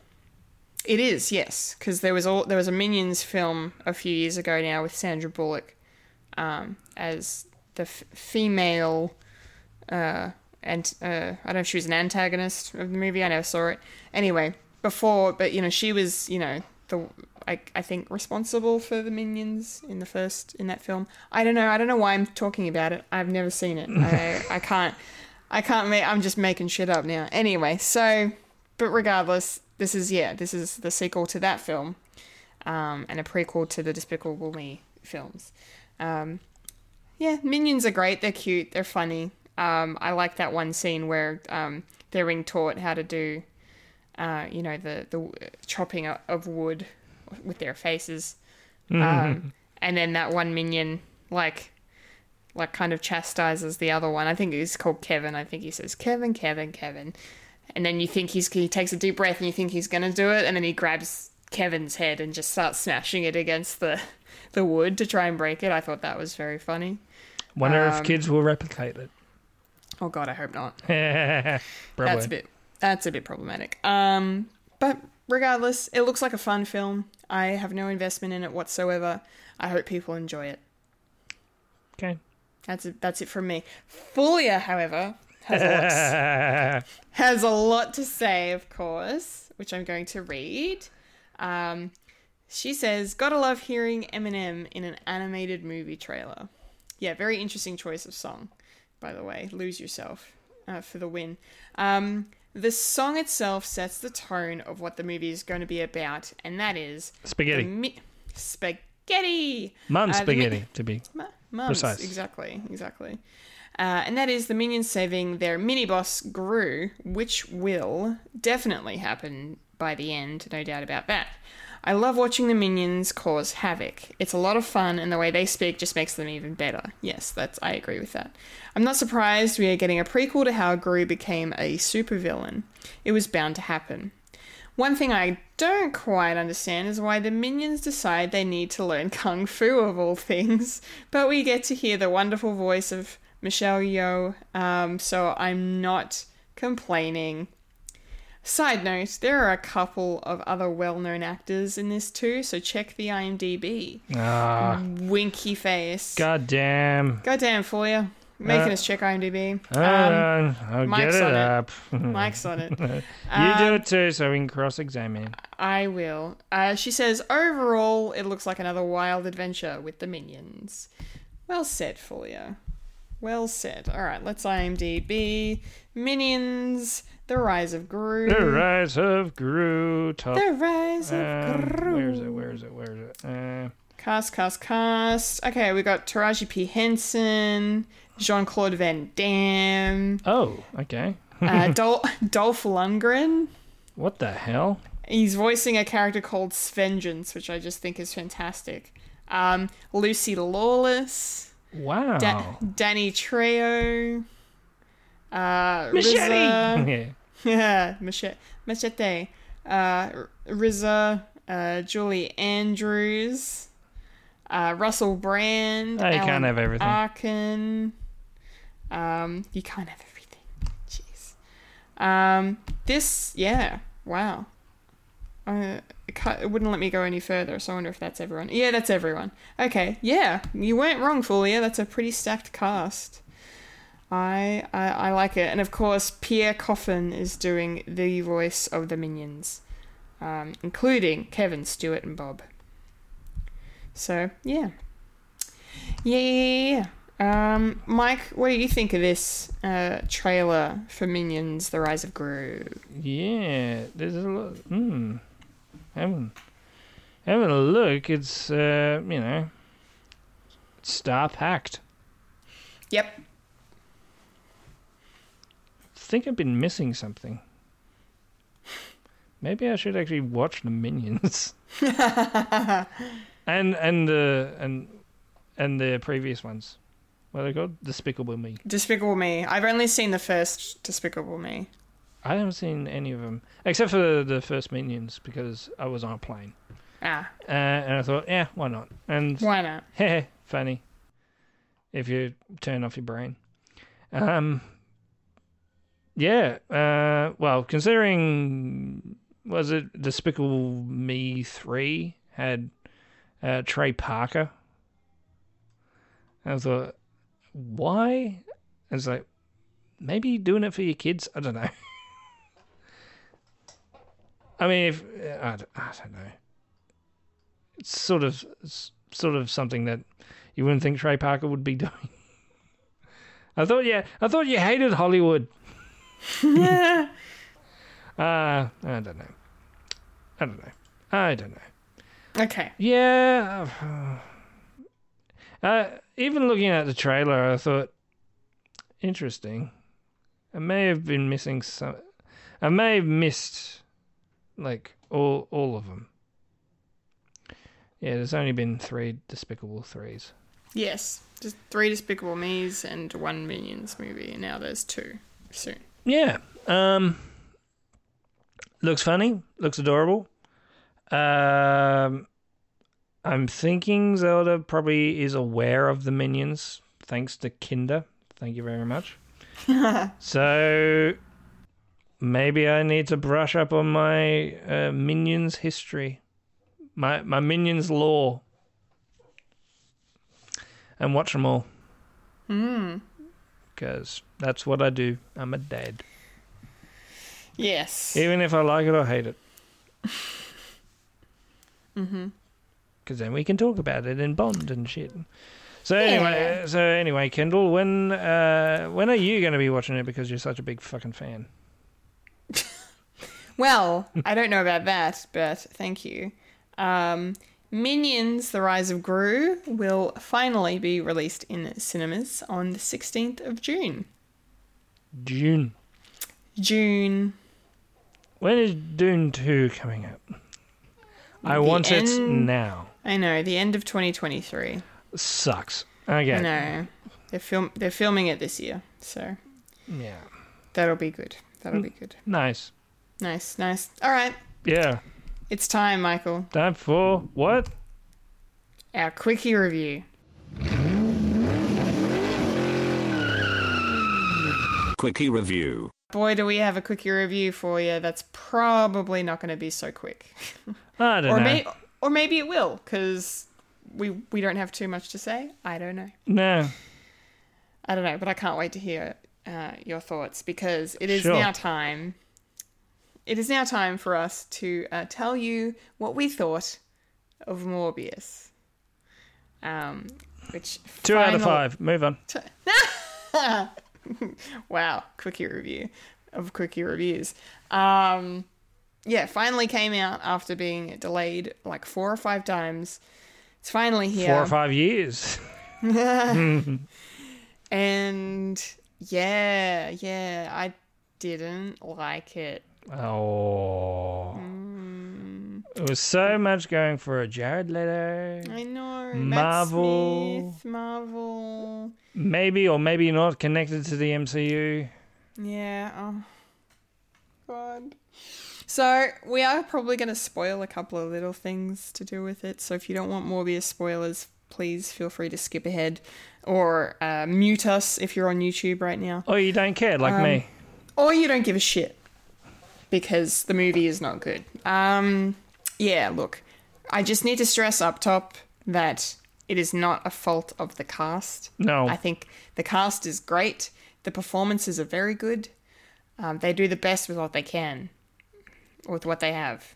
The best they can with what they have. So that's all we can really ask for. The problem with this movie is in the script. It's in the editing. It's in some of the visual effects. And it's in the studio fucking interference. So that's And with a little bit of should have been released at the time, but they had to change it because recent events happened. They should have kept it in January. Yes. They should have kept it in January. And also, I don't know, maybe because of movies coming out and maybe contradicting the actual movie that was meant to be in 2019.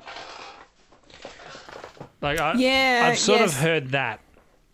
Yeah, well, I mean that's the problem, right? Because this movie was supposed to come out in 2020. It was July 2020. Oh, was it 2019? No, it was like 2020. Okay. No, it was 2020.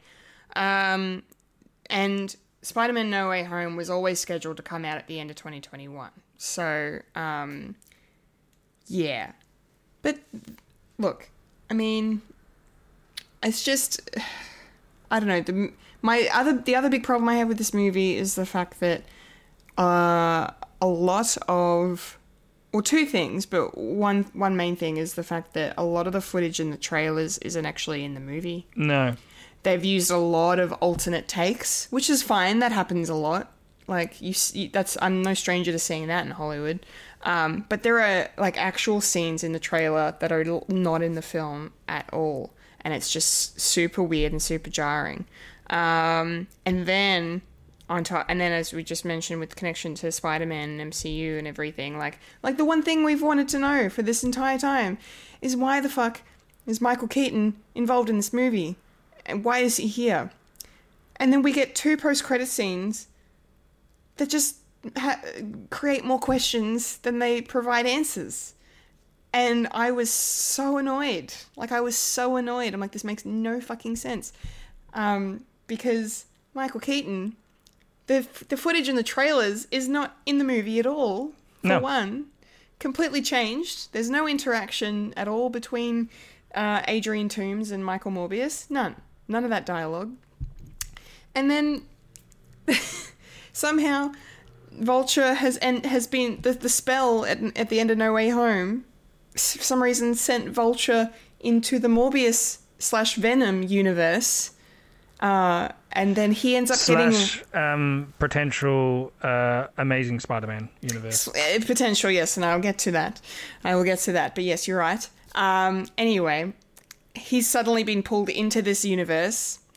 And he's seemingly fine with it. They promptly release him from prison because they have no record of him, so that makes sense. That's the only thing about this fucking thing that made sense.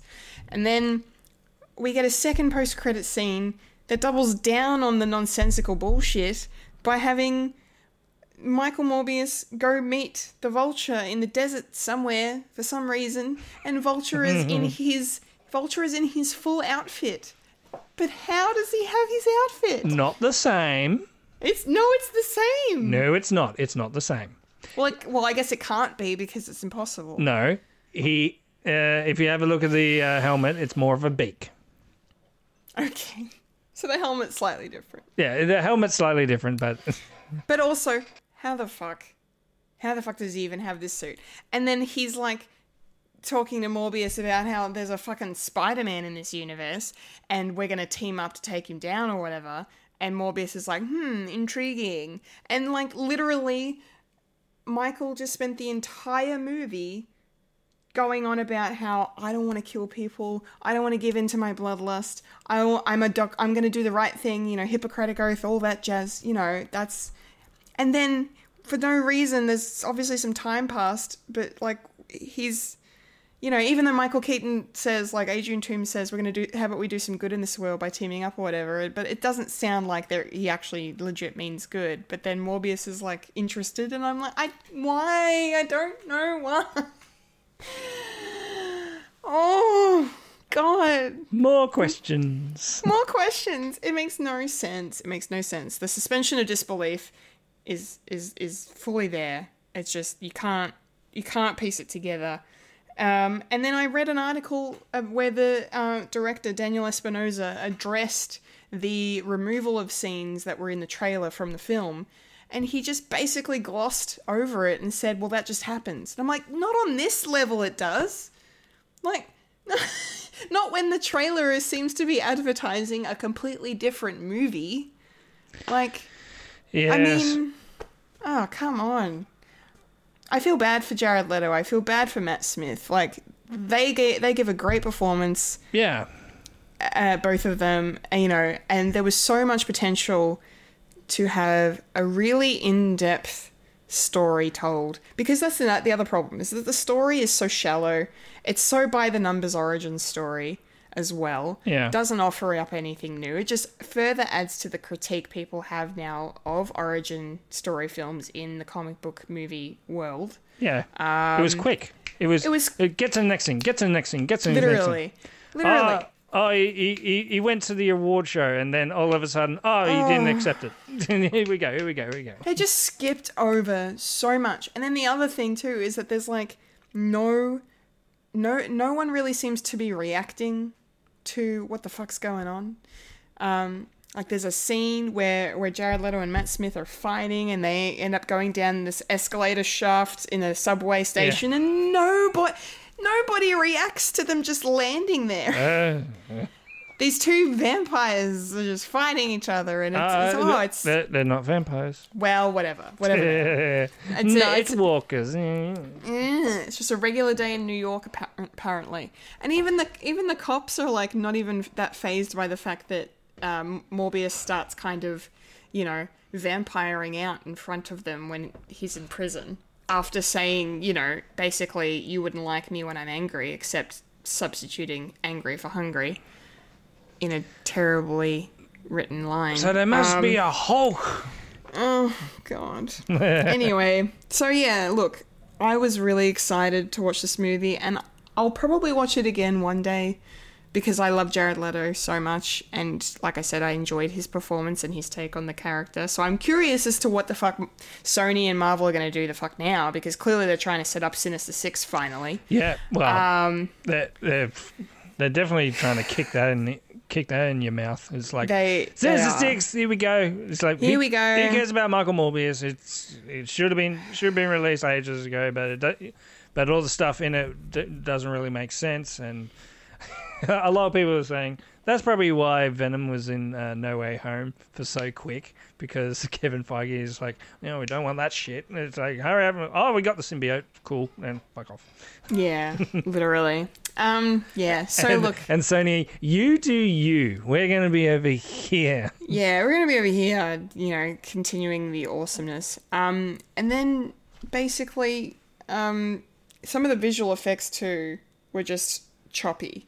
Yeah. I didn't mind so much the choice to digitally create the monster effects on their faces and stuff. For the most part, it worked. There were some parts where it definitely didn't work. I'm looking at you, Matt Smith. Or not really. Or not really. Yeah.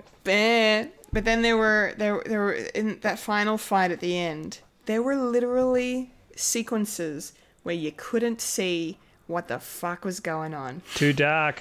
It was too dark, and it was too cluttered and too messy. There was so much happening, and there was so much of the whole... they're moving fast, but let's show how fast they're moving by slowing them down in slow motion. Yeah, they're doing... Fuck my life. Why? We don't want Zack Snyder in a Marvel thing. No, keep your Zack Snyder for DC, man. Yeah, literally. It's unnecessary. So, yeah, nothing original about this film whatsoever. Such a shame. Such a fucking shame. Wasted potential. And the fact that we've been waiting this long to see this movie, it's insulting to the fans, honestly. Yeah. Yeah. So, 2 stars out of 5 from me. Michael, please tell me. I said 2 stars. You did. I feel the same. But how are you feeling about Morbius? I was like, going into this, I sort of knew that it's because I've heard all the stuff like early reviews and that it's like not what people were expecting. It's like, okay, my thing's going lower and lower, and then I watch it. It's like, yeah, okay, that was a thing, so let's do something else. And no doubt they're probably going to start up a Sinister Six with the next Kraven the Hunter. So yeah, they're filming that at the moment. So hopefully they're more on track to focus on what the hell is happening in the Sony version of the Marvel universe. Yeah. And I suppose...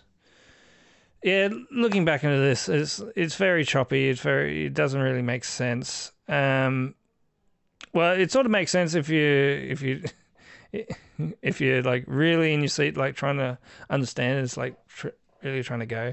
I mean, you sort of said it yourself. I can't really add too much to it. That's fair. It had so much potential, but it felt like it was a movie that Sony just gave up on. Oh, totally. They had no faith in the film. No. They started off as like, yeah, this is going to be okay. And then when they keep constantly kicking the can down the road, it's like, oh, we need to do this and we need to do that. And, now that we have to somehow connect this to the MCU, but they did it very, very badly. And it doesn't make sense, especially with the rules that actually happened in at the end, where everyone from previous universes. Does that mean that the Keating, the Michael Keating, Vulture was actually meant to be in that universe, but he came over as a baby, and then he grew up? And then they kicked him out. It didn't really make sense. No. And it's really quite fitting that they released this on April Fools. Yeah, we were the fools. Yeah, we were the fools. Well, I wasn't. Because April Fools to you, Kendall, I actually haven't seen it.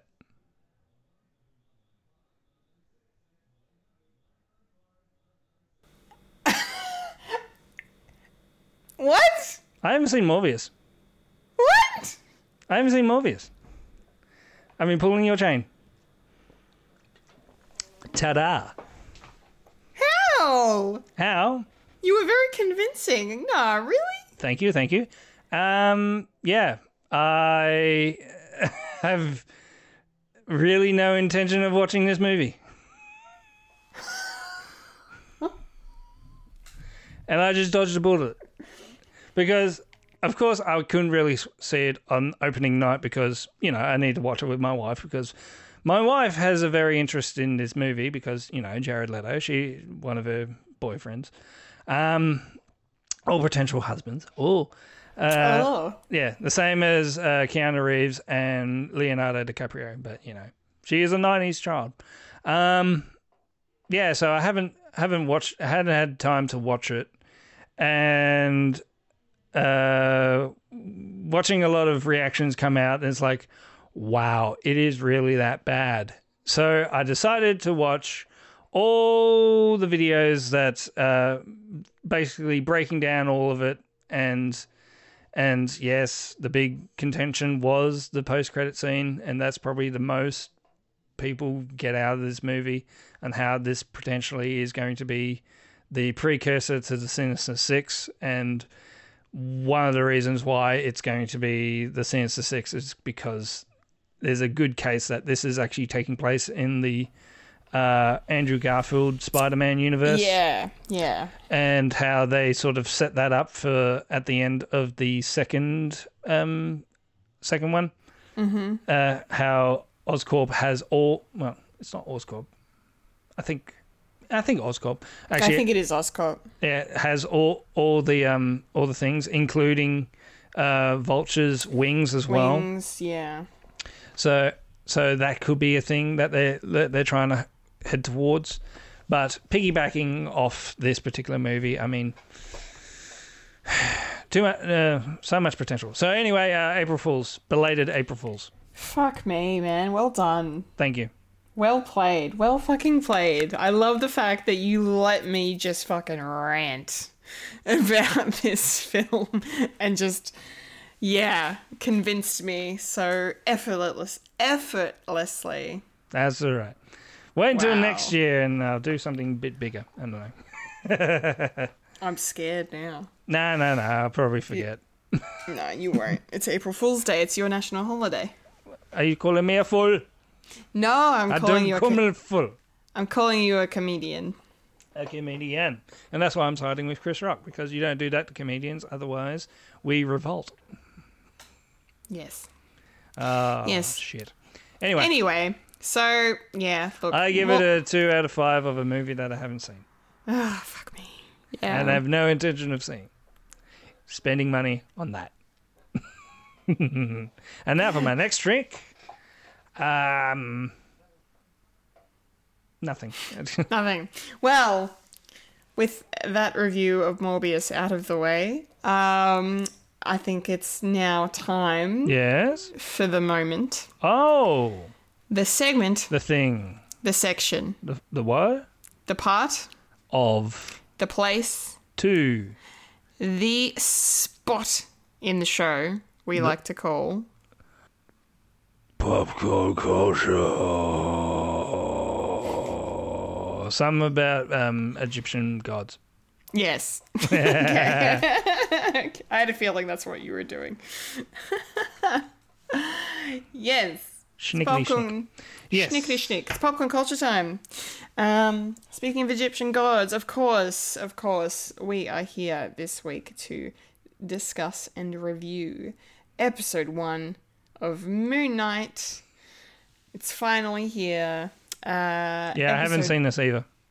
Fucking hell, man. April Fools. Ha, got you again. Anyway, Anyway, that was a podcast called Fred. yay, short one but a good one. Shorty but a goodie. No, yes, episode 1 dropped this week. It's called The Goldfish Problem. It's a very interesting title. So basically, yeah, we're going to discuss this as we tend to do with our MCU shows as they come out.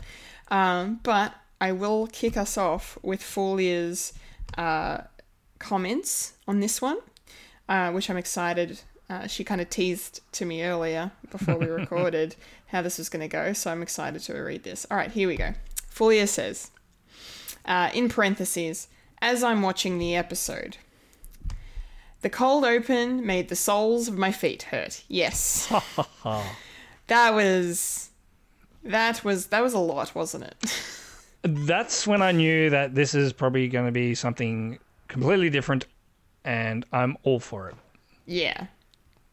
Yeah, so it was a very clever way to set the tone of the show by having the cold open be, showing the antagonist of the series and introducing him in a way without even showing his face, but like seeing him do that to himself.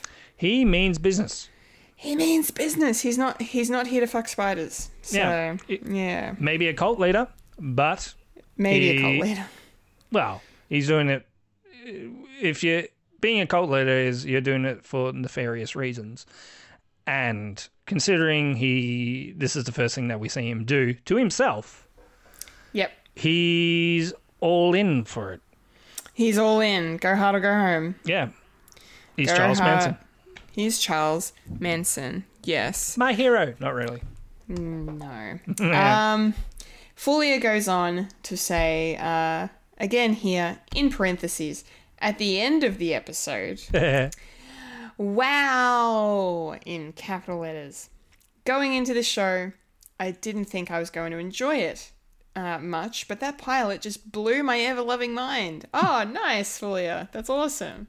I am a sucker for ancient Egyptian mythology, so am I.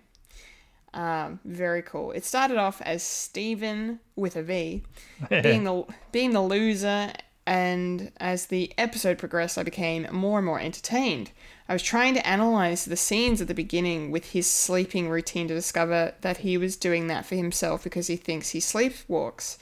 But then I got sucked into the story and stopped analyzing. The car chase scene was great.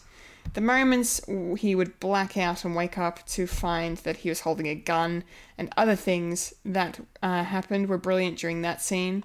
It feels like a Venom type of takeover with the voices in Steven's head, but more classy. I loved it. Gonna continue watching this. Yay, Folia, loved it. That's good.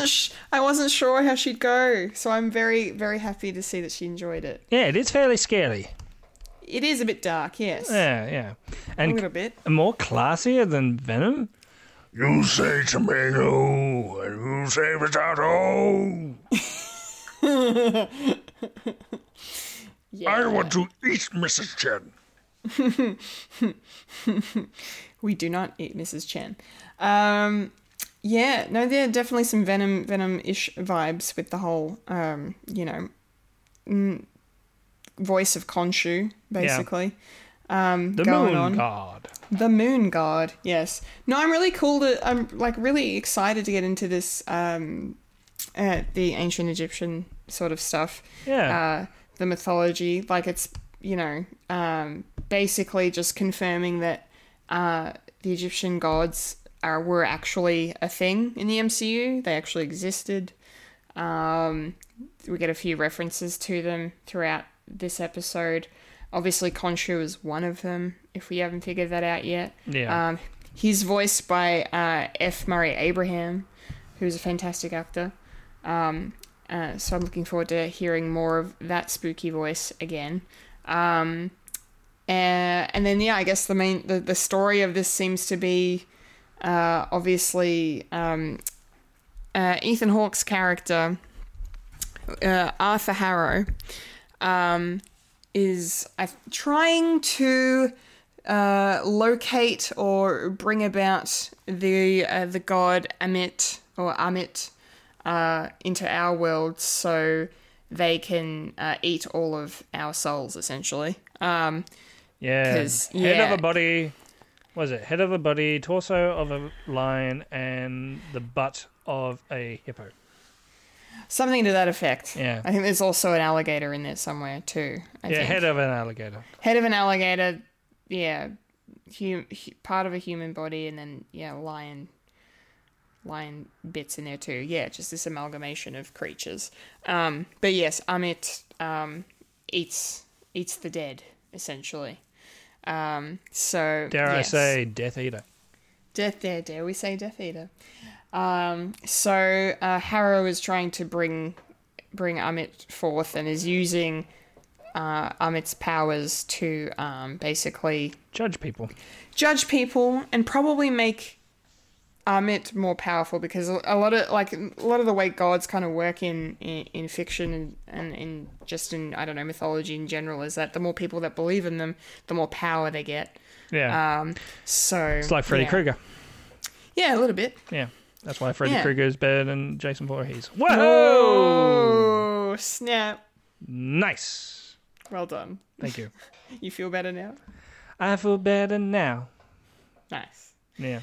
Good. Something about milk. Something. I can't remember what that ad was about.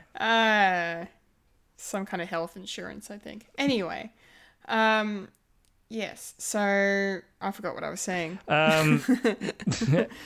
Bring forth the Amit. Yes. And yeah, so we get this really creepy scene where we see Arthur Harrow's powers on display, where he seems to be, I suppose, imbued with Amit's ability, in the same way that Khonshu has kind of taken over our lovely protagonist, Mark / Steven. So in that sense, because we have that love. Like, I really like that creepy scene of, like, the scales on the wrist and judging the souls of the followers of Amit. That was really interesting, and very cool. Ethan Hawke is creepy as shit. Yeah, I love it. I was watching it with my wife and said, "Hey, that's Kevin Bacon." He's like, "What? That doesn't look like Kevin Bacon." And then there was actually a shot that kind of looked like Kevin Bacon. I said, "Oh yeah, that's Kevin Bacon." So I convinced my wife, it's Kevin Bacon. Did you watch it on April Fool's Day? I can't remember. I'm just fooling and stuff. You're just fooling. What did you think of Arthur Harrow in this episode? Our antagonist for the series. Or sympathetic bad guy. Maybe. Yeah. I mean, maybe. I'm all about the coming of judging people, because people need to be nice. And if your heart weighs more than a feather, then, fuck you. Because that's a trial, isn't it? Yeah. Yeah. I really enjoyed it. And especially, he was the first thing that we see, quote unquote.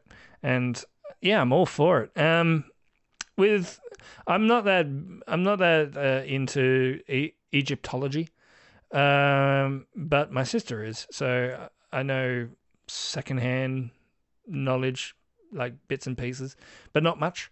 So going into this movie, going into this TV show, and actually having a self crash course into Egyptology is also cool as well. So I can actually come in like pretty new, pretty green into the sort of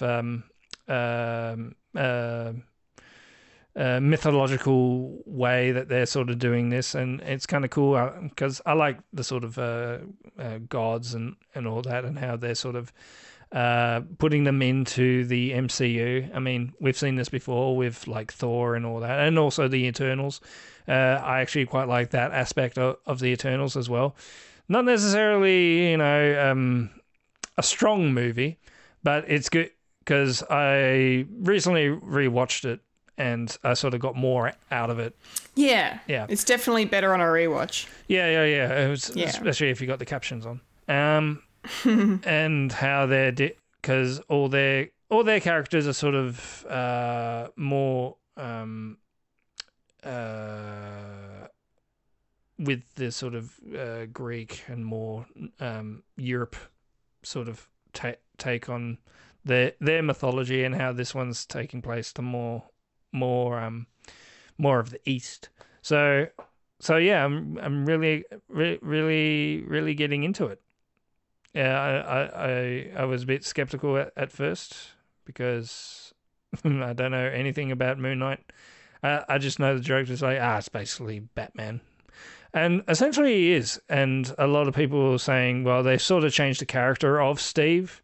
He was meant to be like the sort of Bruce Wayne, sort of multimillionaire, billionaire, philanthropist. I can't say that word.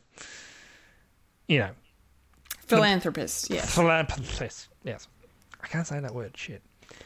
But they sort of changed the character into what he is. And I'm really enjoying Steve because essentially Steve is not the main personality. No, Mark which was is. really cool. And I really, Yeah. I was a bit skeptical on this Isaac doing a British accent. It sort of sounds like he's doing his best impression of Martin Freeman.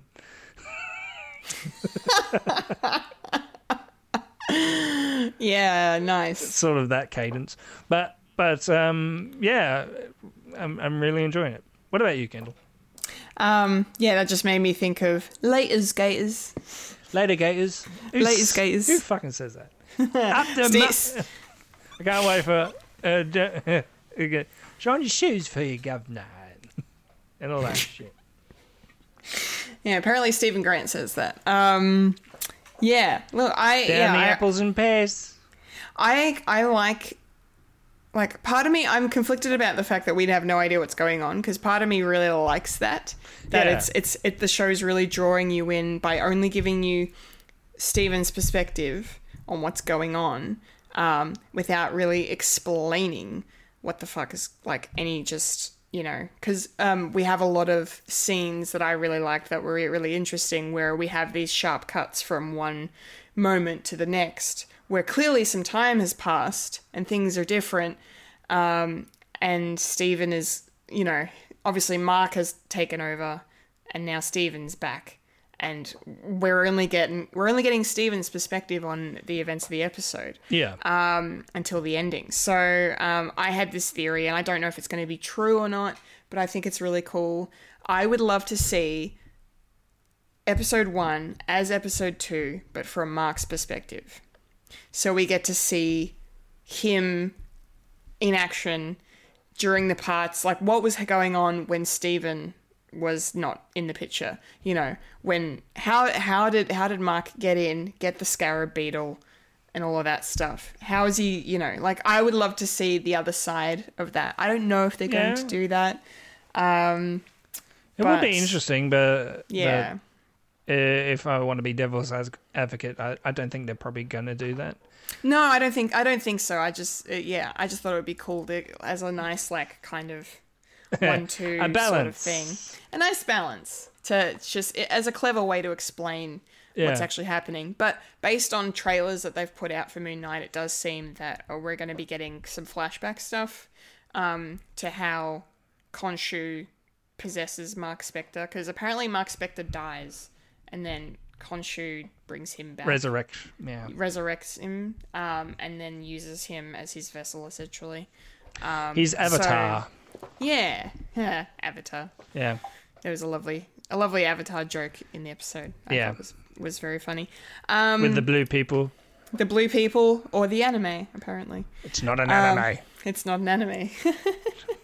Even I'm not an anime watcher, but avid watcher. But even I know that. You know that. An anime. Yes, not an anime. Anyway, that's neither here nor there. The only kind of negative thing about the episode I will mention is that I think the visual effects were kind of lacking. Yeah, that car chase scene was a bit... was bad. Dodgy. But it is dodgy. A TV show. I know, but like, it's a Marvel Studios production, and they spare no expense, generally. Yeah. So I was a little disappointed in just how bad the CGI looked during that car chase scene. So I don't know what that's about, but is what it is. It didn't like ruin it too much for me. No. Like I still enjoyed it because, you know, you've got Oscar Isaac just being chaotic as fuck, driving this ice cream truck, essentially, or cupcake van, whatever it was. Yeah. Hershey, no, not Hershey. It wasn't Hershey's. It was some Hostess. Is that the American equivalent? Where you get Twinkies and Ding Dongs and whatever. Yeah. I don't think it was. It was a German cupcake brand. Anyway, German. German. Yeah, but it was a great setup because you've got him being just this insanely funny. You know, he has no idea what's going on, and he's reacting to it very well. Very like the comedic timing is quite nice. Yeah. And then, you know, and it was a good, like, to have the music, you know, have Wham playing "Wake Me Up Before You Go Go." I thought was pretty funny. Sort of rubbed me up the wrong way. It's like, really? I mean, I sort of get it because with the lyrics and that, "Wake me up before I go go," and he's sort of waking up and shutting down at the same time. Yeah. Okay. So it was enjoyable, but yeah, I think I think my favorite moment of the episode actually was when, you know, Stevens found his way into the village and he's got his hood up and he's hiding from the Goonies as they're trying to look for him, and then of course Harrow is pretty quick to what's going on, and then he does this thing to, like, you know, signal to his followers that they need to respond with the correct phrase and bow down and all that stuff. And then immediately Steven's still standing and he realizes straight away he's fucked up, and he just goes, "Oh, bollocks." And just this, it just really tickled me the way he delivered the dialogue. And the whole, like, you know, "I'm trying to give you the scarab, but I can't" stuff. That was very clever. You'll give him nothing. Yes, yeah. So it was good. And as far as, like, some of the horror elements, I enjoyed the scenes where Khonshu was kind of scary. Like, when we're looking at him. Like, yeah, the lift sequence in the hallway and stuff was done really well, I thought. Yeah. So, any other thoughts on Stephen Grant, Mike, or is there anything particular you want to touch on with the episode? Well, Stephen Grant, good depiction of a pathetic character, and hopefully that's just an intro to Mark, really. I think so, yeah. I don't think we're gonna, like, have a whole episode of Steve again, because you can't have that all the time. And even Khonshu didn't like him either. No. Oh, the idiot's back. Or the idiot's in charge. Yeah, that was funny. Yeah. So, yeah,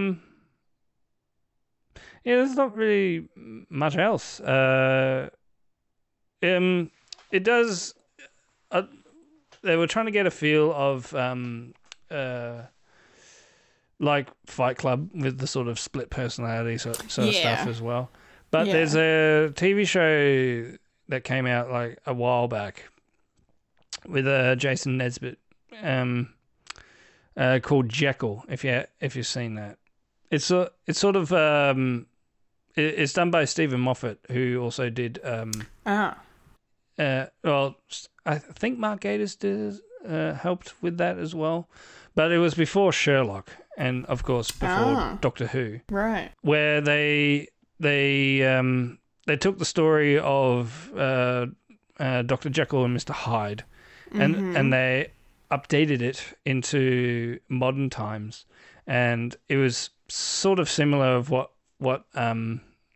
Steve was doing, with sort of chaining himself to the bed, and because he wasn't sure if he was moonlighting or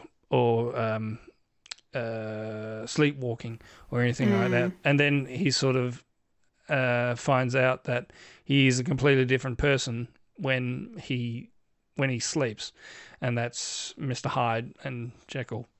And yeah, so it sort of reminded me of that and how they sort of took sort of elements from that. But it also reminded me in Moon Knight, I really like sort of the shots of different of the mirror perspectives as well. Oh, it's so cool, isn't it? Yeah. With the sort of mirroring in the puddles as well. And how it's very cool. It was different, and that shot with the golden statue guy, whose name's Crawley, by the way. So we don't know the name yet, but it was in the credits, and also all the videos that I've been watching to prepare for this. His name's Crawley, and he's sort of like the he sort of helps Mark with his sort of detective work and all that. So we don't know that yet, but with that shot of the shot's upside down, but we think the top bits. We think the bottom bit's the puddle, but it turns out the top bit's the puddle. So we've been watching it upside down, and I really quite like that sort of aesthetic. Same, yeah. And how mirrors affect how mirrors are actually the is a theme, and that's how we get to see Mark interact with Steve at the end of it. When he's getting chased by the terror dog. I don't know what it is, but I like to call it a terror dog. And he completely wails on him. It's like, oh, poor puppy. Oh, puppy. I loved that all as well. All the stuff with the mirrors is so clever. It's visually really cool. It keeps you guessing, and it just obviously goes into the theme of split personalities and mirror selves and all of this stuff. And then of course with seeing Mark in the mirror, like you see him earlier too with the reflection as Steve's walking through the museum, and Mark stops walking at one point. That was cool. And also the mirror in his house where you only see a silhouette of him. And what's really cool is someone actually picked out when he finds the flip phone and he calls the person on the phone. He doesn't have that interaction with Mark until the person on the other line actually says his name, Mark. So it's sort of like a break into the psychosis of this is your real self. And I actually quite like that sort of thing. Yeah. And I actually haven't seen Fight Club. You haven't seen Fight Club? I've never seen Fight Club. Oh, it's a good movie. Yeah. It's a very good movie. I've heard. Yeah. I'd be curious to know if you'd like it or not. I think you might. Maybe. It's interesting. Like but it is very, very good. But I loved, like, that was probably, aside from the bollocks moment, that was probably my favorite part, was seeing Mark and Steve talking with each other through the mirror. That was really cool. And then, of course, we don't see, like, they're clearly saving the transformation of Mark/Steven into Moon Knight, the full proper outfit. I think they're saving that for another time because we didn't really get to see. We saw the beginnings of the transformation happening, but we didn't. And then we saw the final product. So they're really saving some of these reveals for later on, which is kind of interesting. Yeah, I mean, we sort of seen that bit in the trailer. Yeah, where he's sort of wailing on the hound. On the hound. Yeah, the Egyptian dog hound. Yes. Skinny. Yep. Bits of Maloney, all skinny and bony. Wow. I haven't heard that in a long time. Harry McClary from Donaldson's Dairy. Oh my God. Childhood. Childhood right there. I'm just really curious to see where this goes. I'm looking forward to finding out more about who Mark Spector is, what his deal is, and what's going on with Khonshu and what's all this stuff. Like, I'm just it was a great setup for the series, this episode. Yeah. Well, one of the main guys that I've been watching is really enjoying it because they're taking more liberties from what the comics were going through. So he's actually being more surprised. He's actually surprised that he's more surprised in this TV show, and he actually quite likes that. So he can keep everyone on their toes of what's going on. And yeah, I really enjoy stuff that I don't know. Otherwise, I'd be bitterly disappointed. Yes. Yeah. No, it's cool. And if I know too much, I mean, what's the point of watching something that you already know? Like Morbius. Hey, I didn't know anything about Morbius going in. No. I knew what the movie was going to be. Yeah, okay. And then I decided, I don't want to watch it. And that's fine. Yes. You're allowed to make that choice. But am I allowed to criticize if I haven't watched it? No. So I'm not allowed. Honestly, I feel conflicted saying no because it's it's not a good movie. It's not a good movie, so yeah. Am I in the wrong? Anyway. Moon Knight. Yeah, Moon Knight. Good stuff. Yes. I can't wait for the rest of it. I'm so excited to learn more about this character and to see Oscar Isaac play it as well is very cool. Yeah. Well, if we're dealing with Egyptian stuff, is there going to be a reference to Apocalypse? Maybe. I don't know. Moon Knight season 2. Who knows? Yeah, where he plays himself and plays. Yeah. Another movie that I haven't seen yet. Oh, X-Men Apocalypse. Yeah. You never watched it? No, I haven't. It's okay. Or Dark Phoenix. Yeah, you're not missing much of Dark Phoenix. Apocalypse was okay. There was some moments in there that were alright, but I mean, if it's going to be part of Moon Knight, then it's going to be essential watching, and I'm going to have to watch it because Marvel. But I sort of crushed that sort of mindset because I haven't seen Morbius, but yeah, just a bit. It's essential. Well, if I'm going to see the Sinister Six, maybe I'll watch it. Maybe you'll watch it then. Maybe. But I do know that the first thing that Michael Keaton says is, hopefully the food's okay here. Yeah. Why would you say that? Of all the things, I don't get it. I don't get it. Anyway, Moon Knight, fantastic. Can't wait. Stay tuned for more from us next week on Moon Knight. Awesome. Yes, done.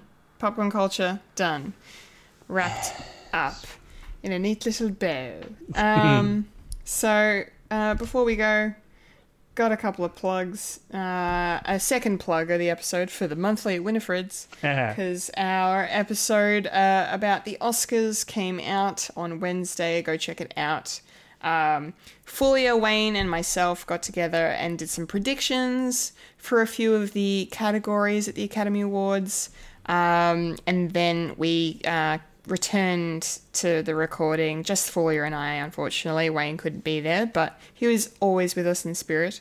And Fulia and I went through the results and to see how we did. So if you want to know how that went and hear our thoughts on the Academy Award nominated films and the results, please check out the monthly at Winifred's. Speaking of podcasts, though, it's finally here, our Craptacular special of Fred Watch. This time we take a trip to Las Vegas as we discuss Showgirls. Yes. A very good podcast, if I do say so myself. It was great, as usual, to get together and discuss a not-so-great film. Come on, it's better than Morbius. With some great people. Oh, don't. I'm not getting in that. No, not discussing that. But we had a good time. We had a good time talking about it, so go check it out if you want to hear us share our very honest thoughts on a very bad movie. Yes, very, very honest. That has, the movie itself is not entirely terrible, but for the most part it is. So it's a good time. It's a good time, our podcast. I enjoy these Craptacular specials quite a bit. They're very, very good. So, you can find those episodes up now on all of the podcasting applications you can find Fred the Alien on. So, get around it. Yes. Yes. Okay. I think that's all she wrote, folks. And that was a podcast called Fred. Yeah, it's time for the Fred plugs. Yes. Remember to follow us on Facebook, Instagram, and Twitter for the latest Fred content.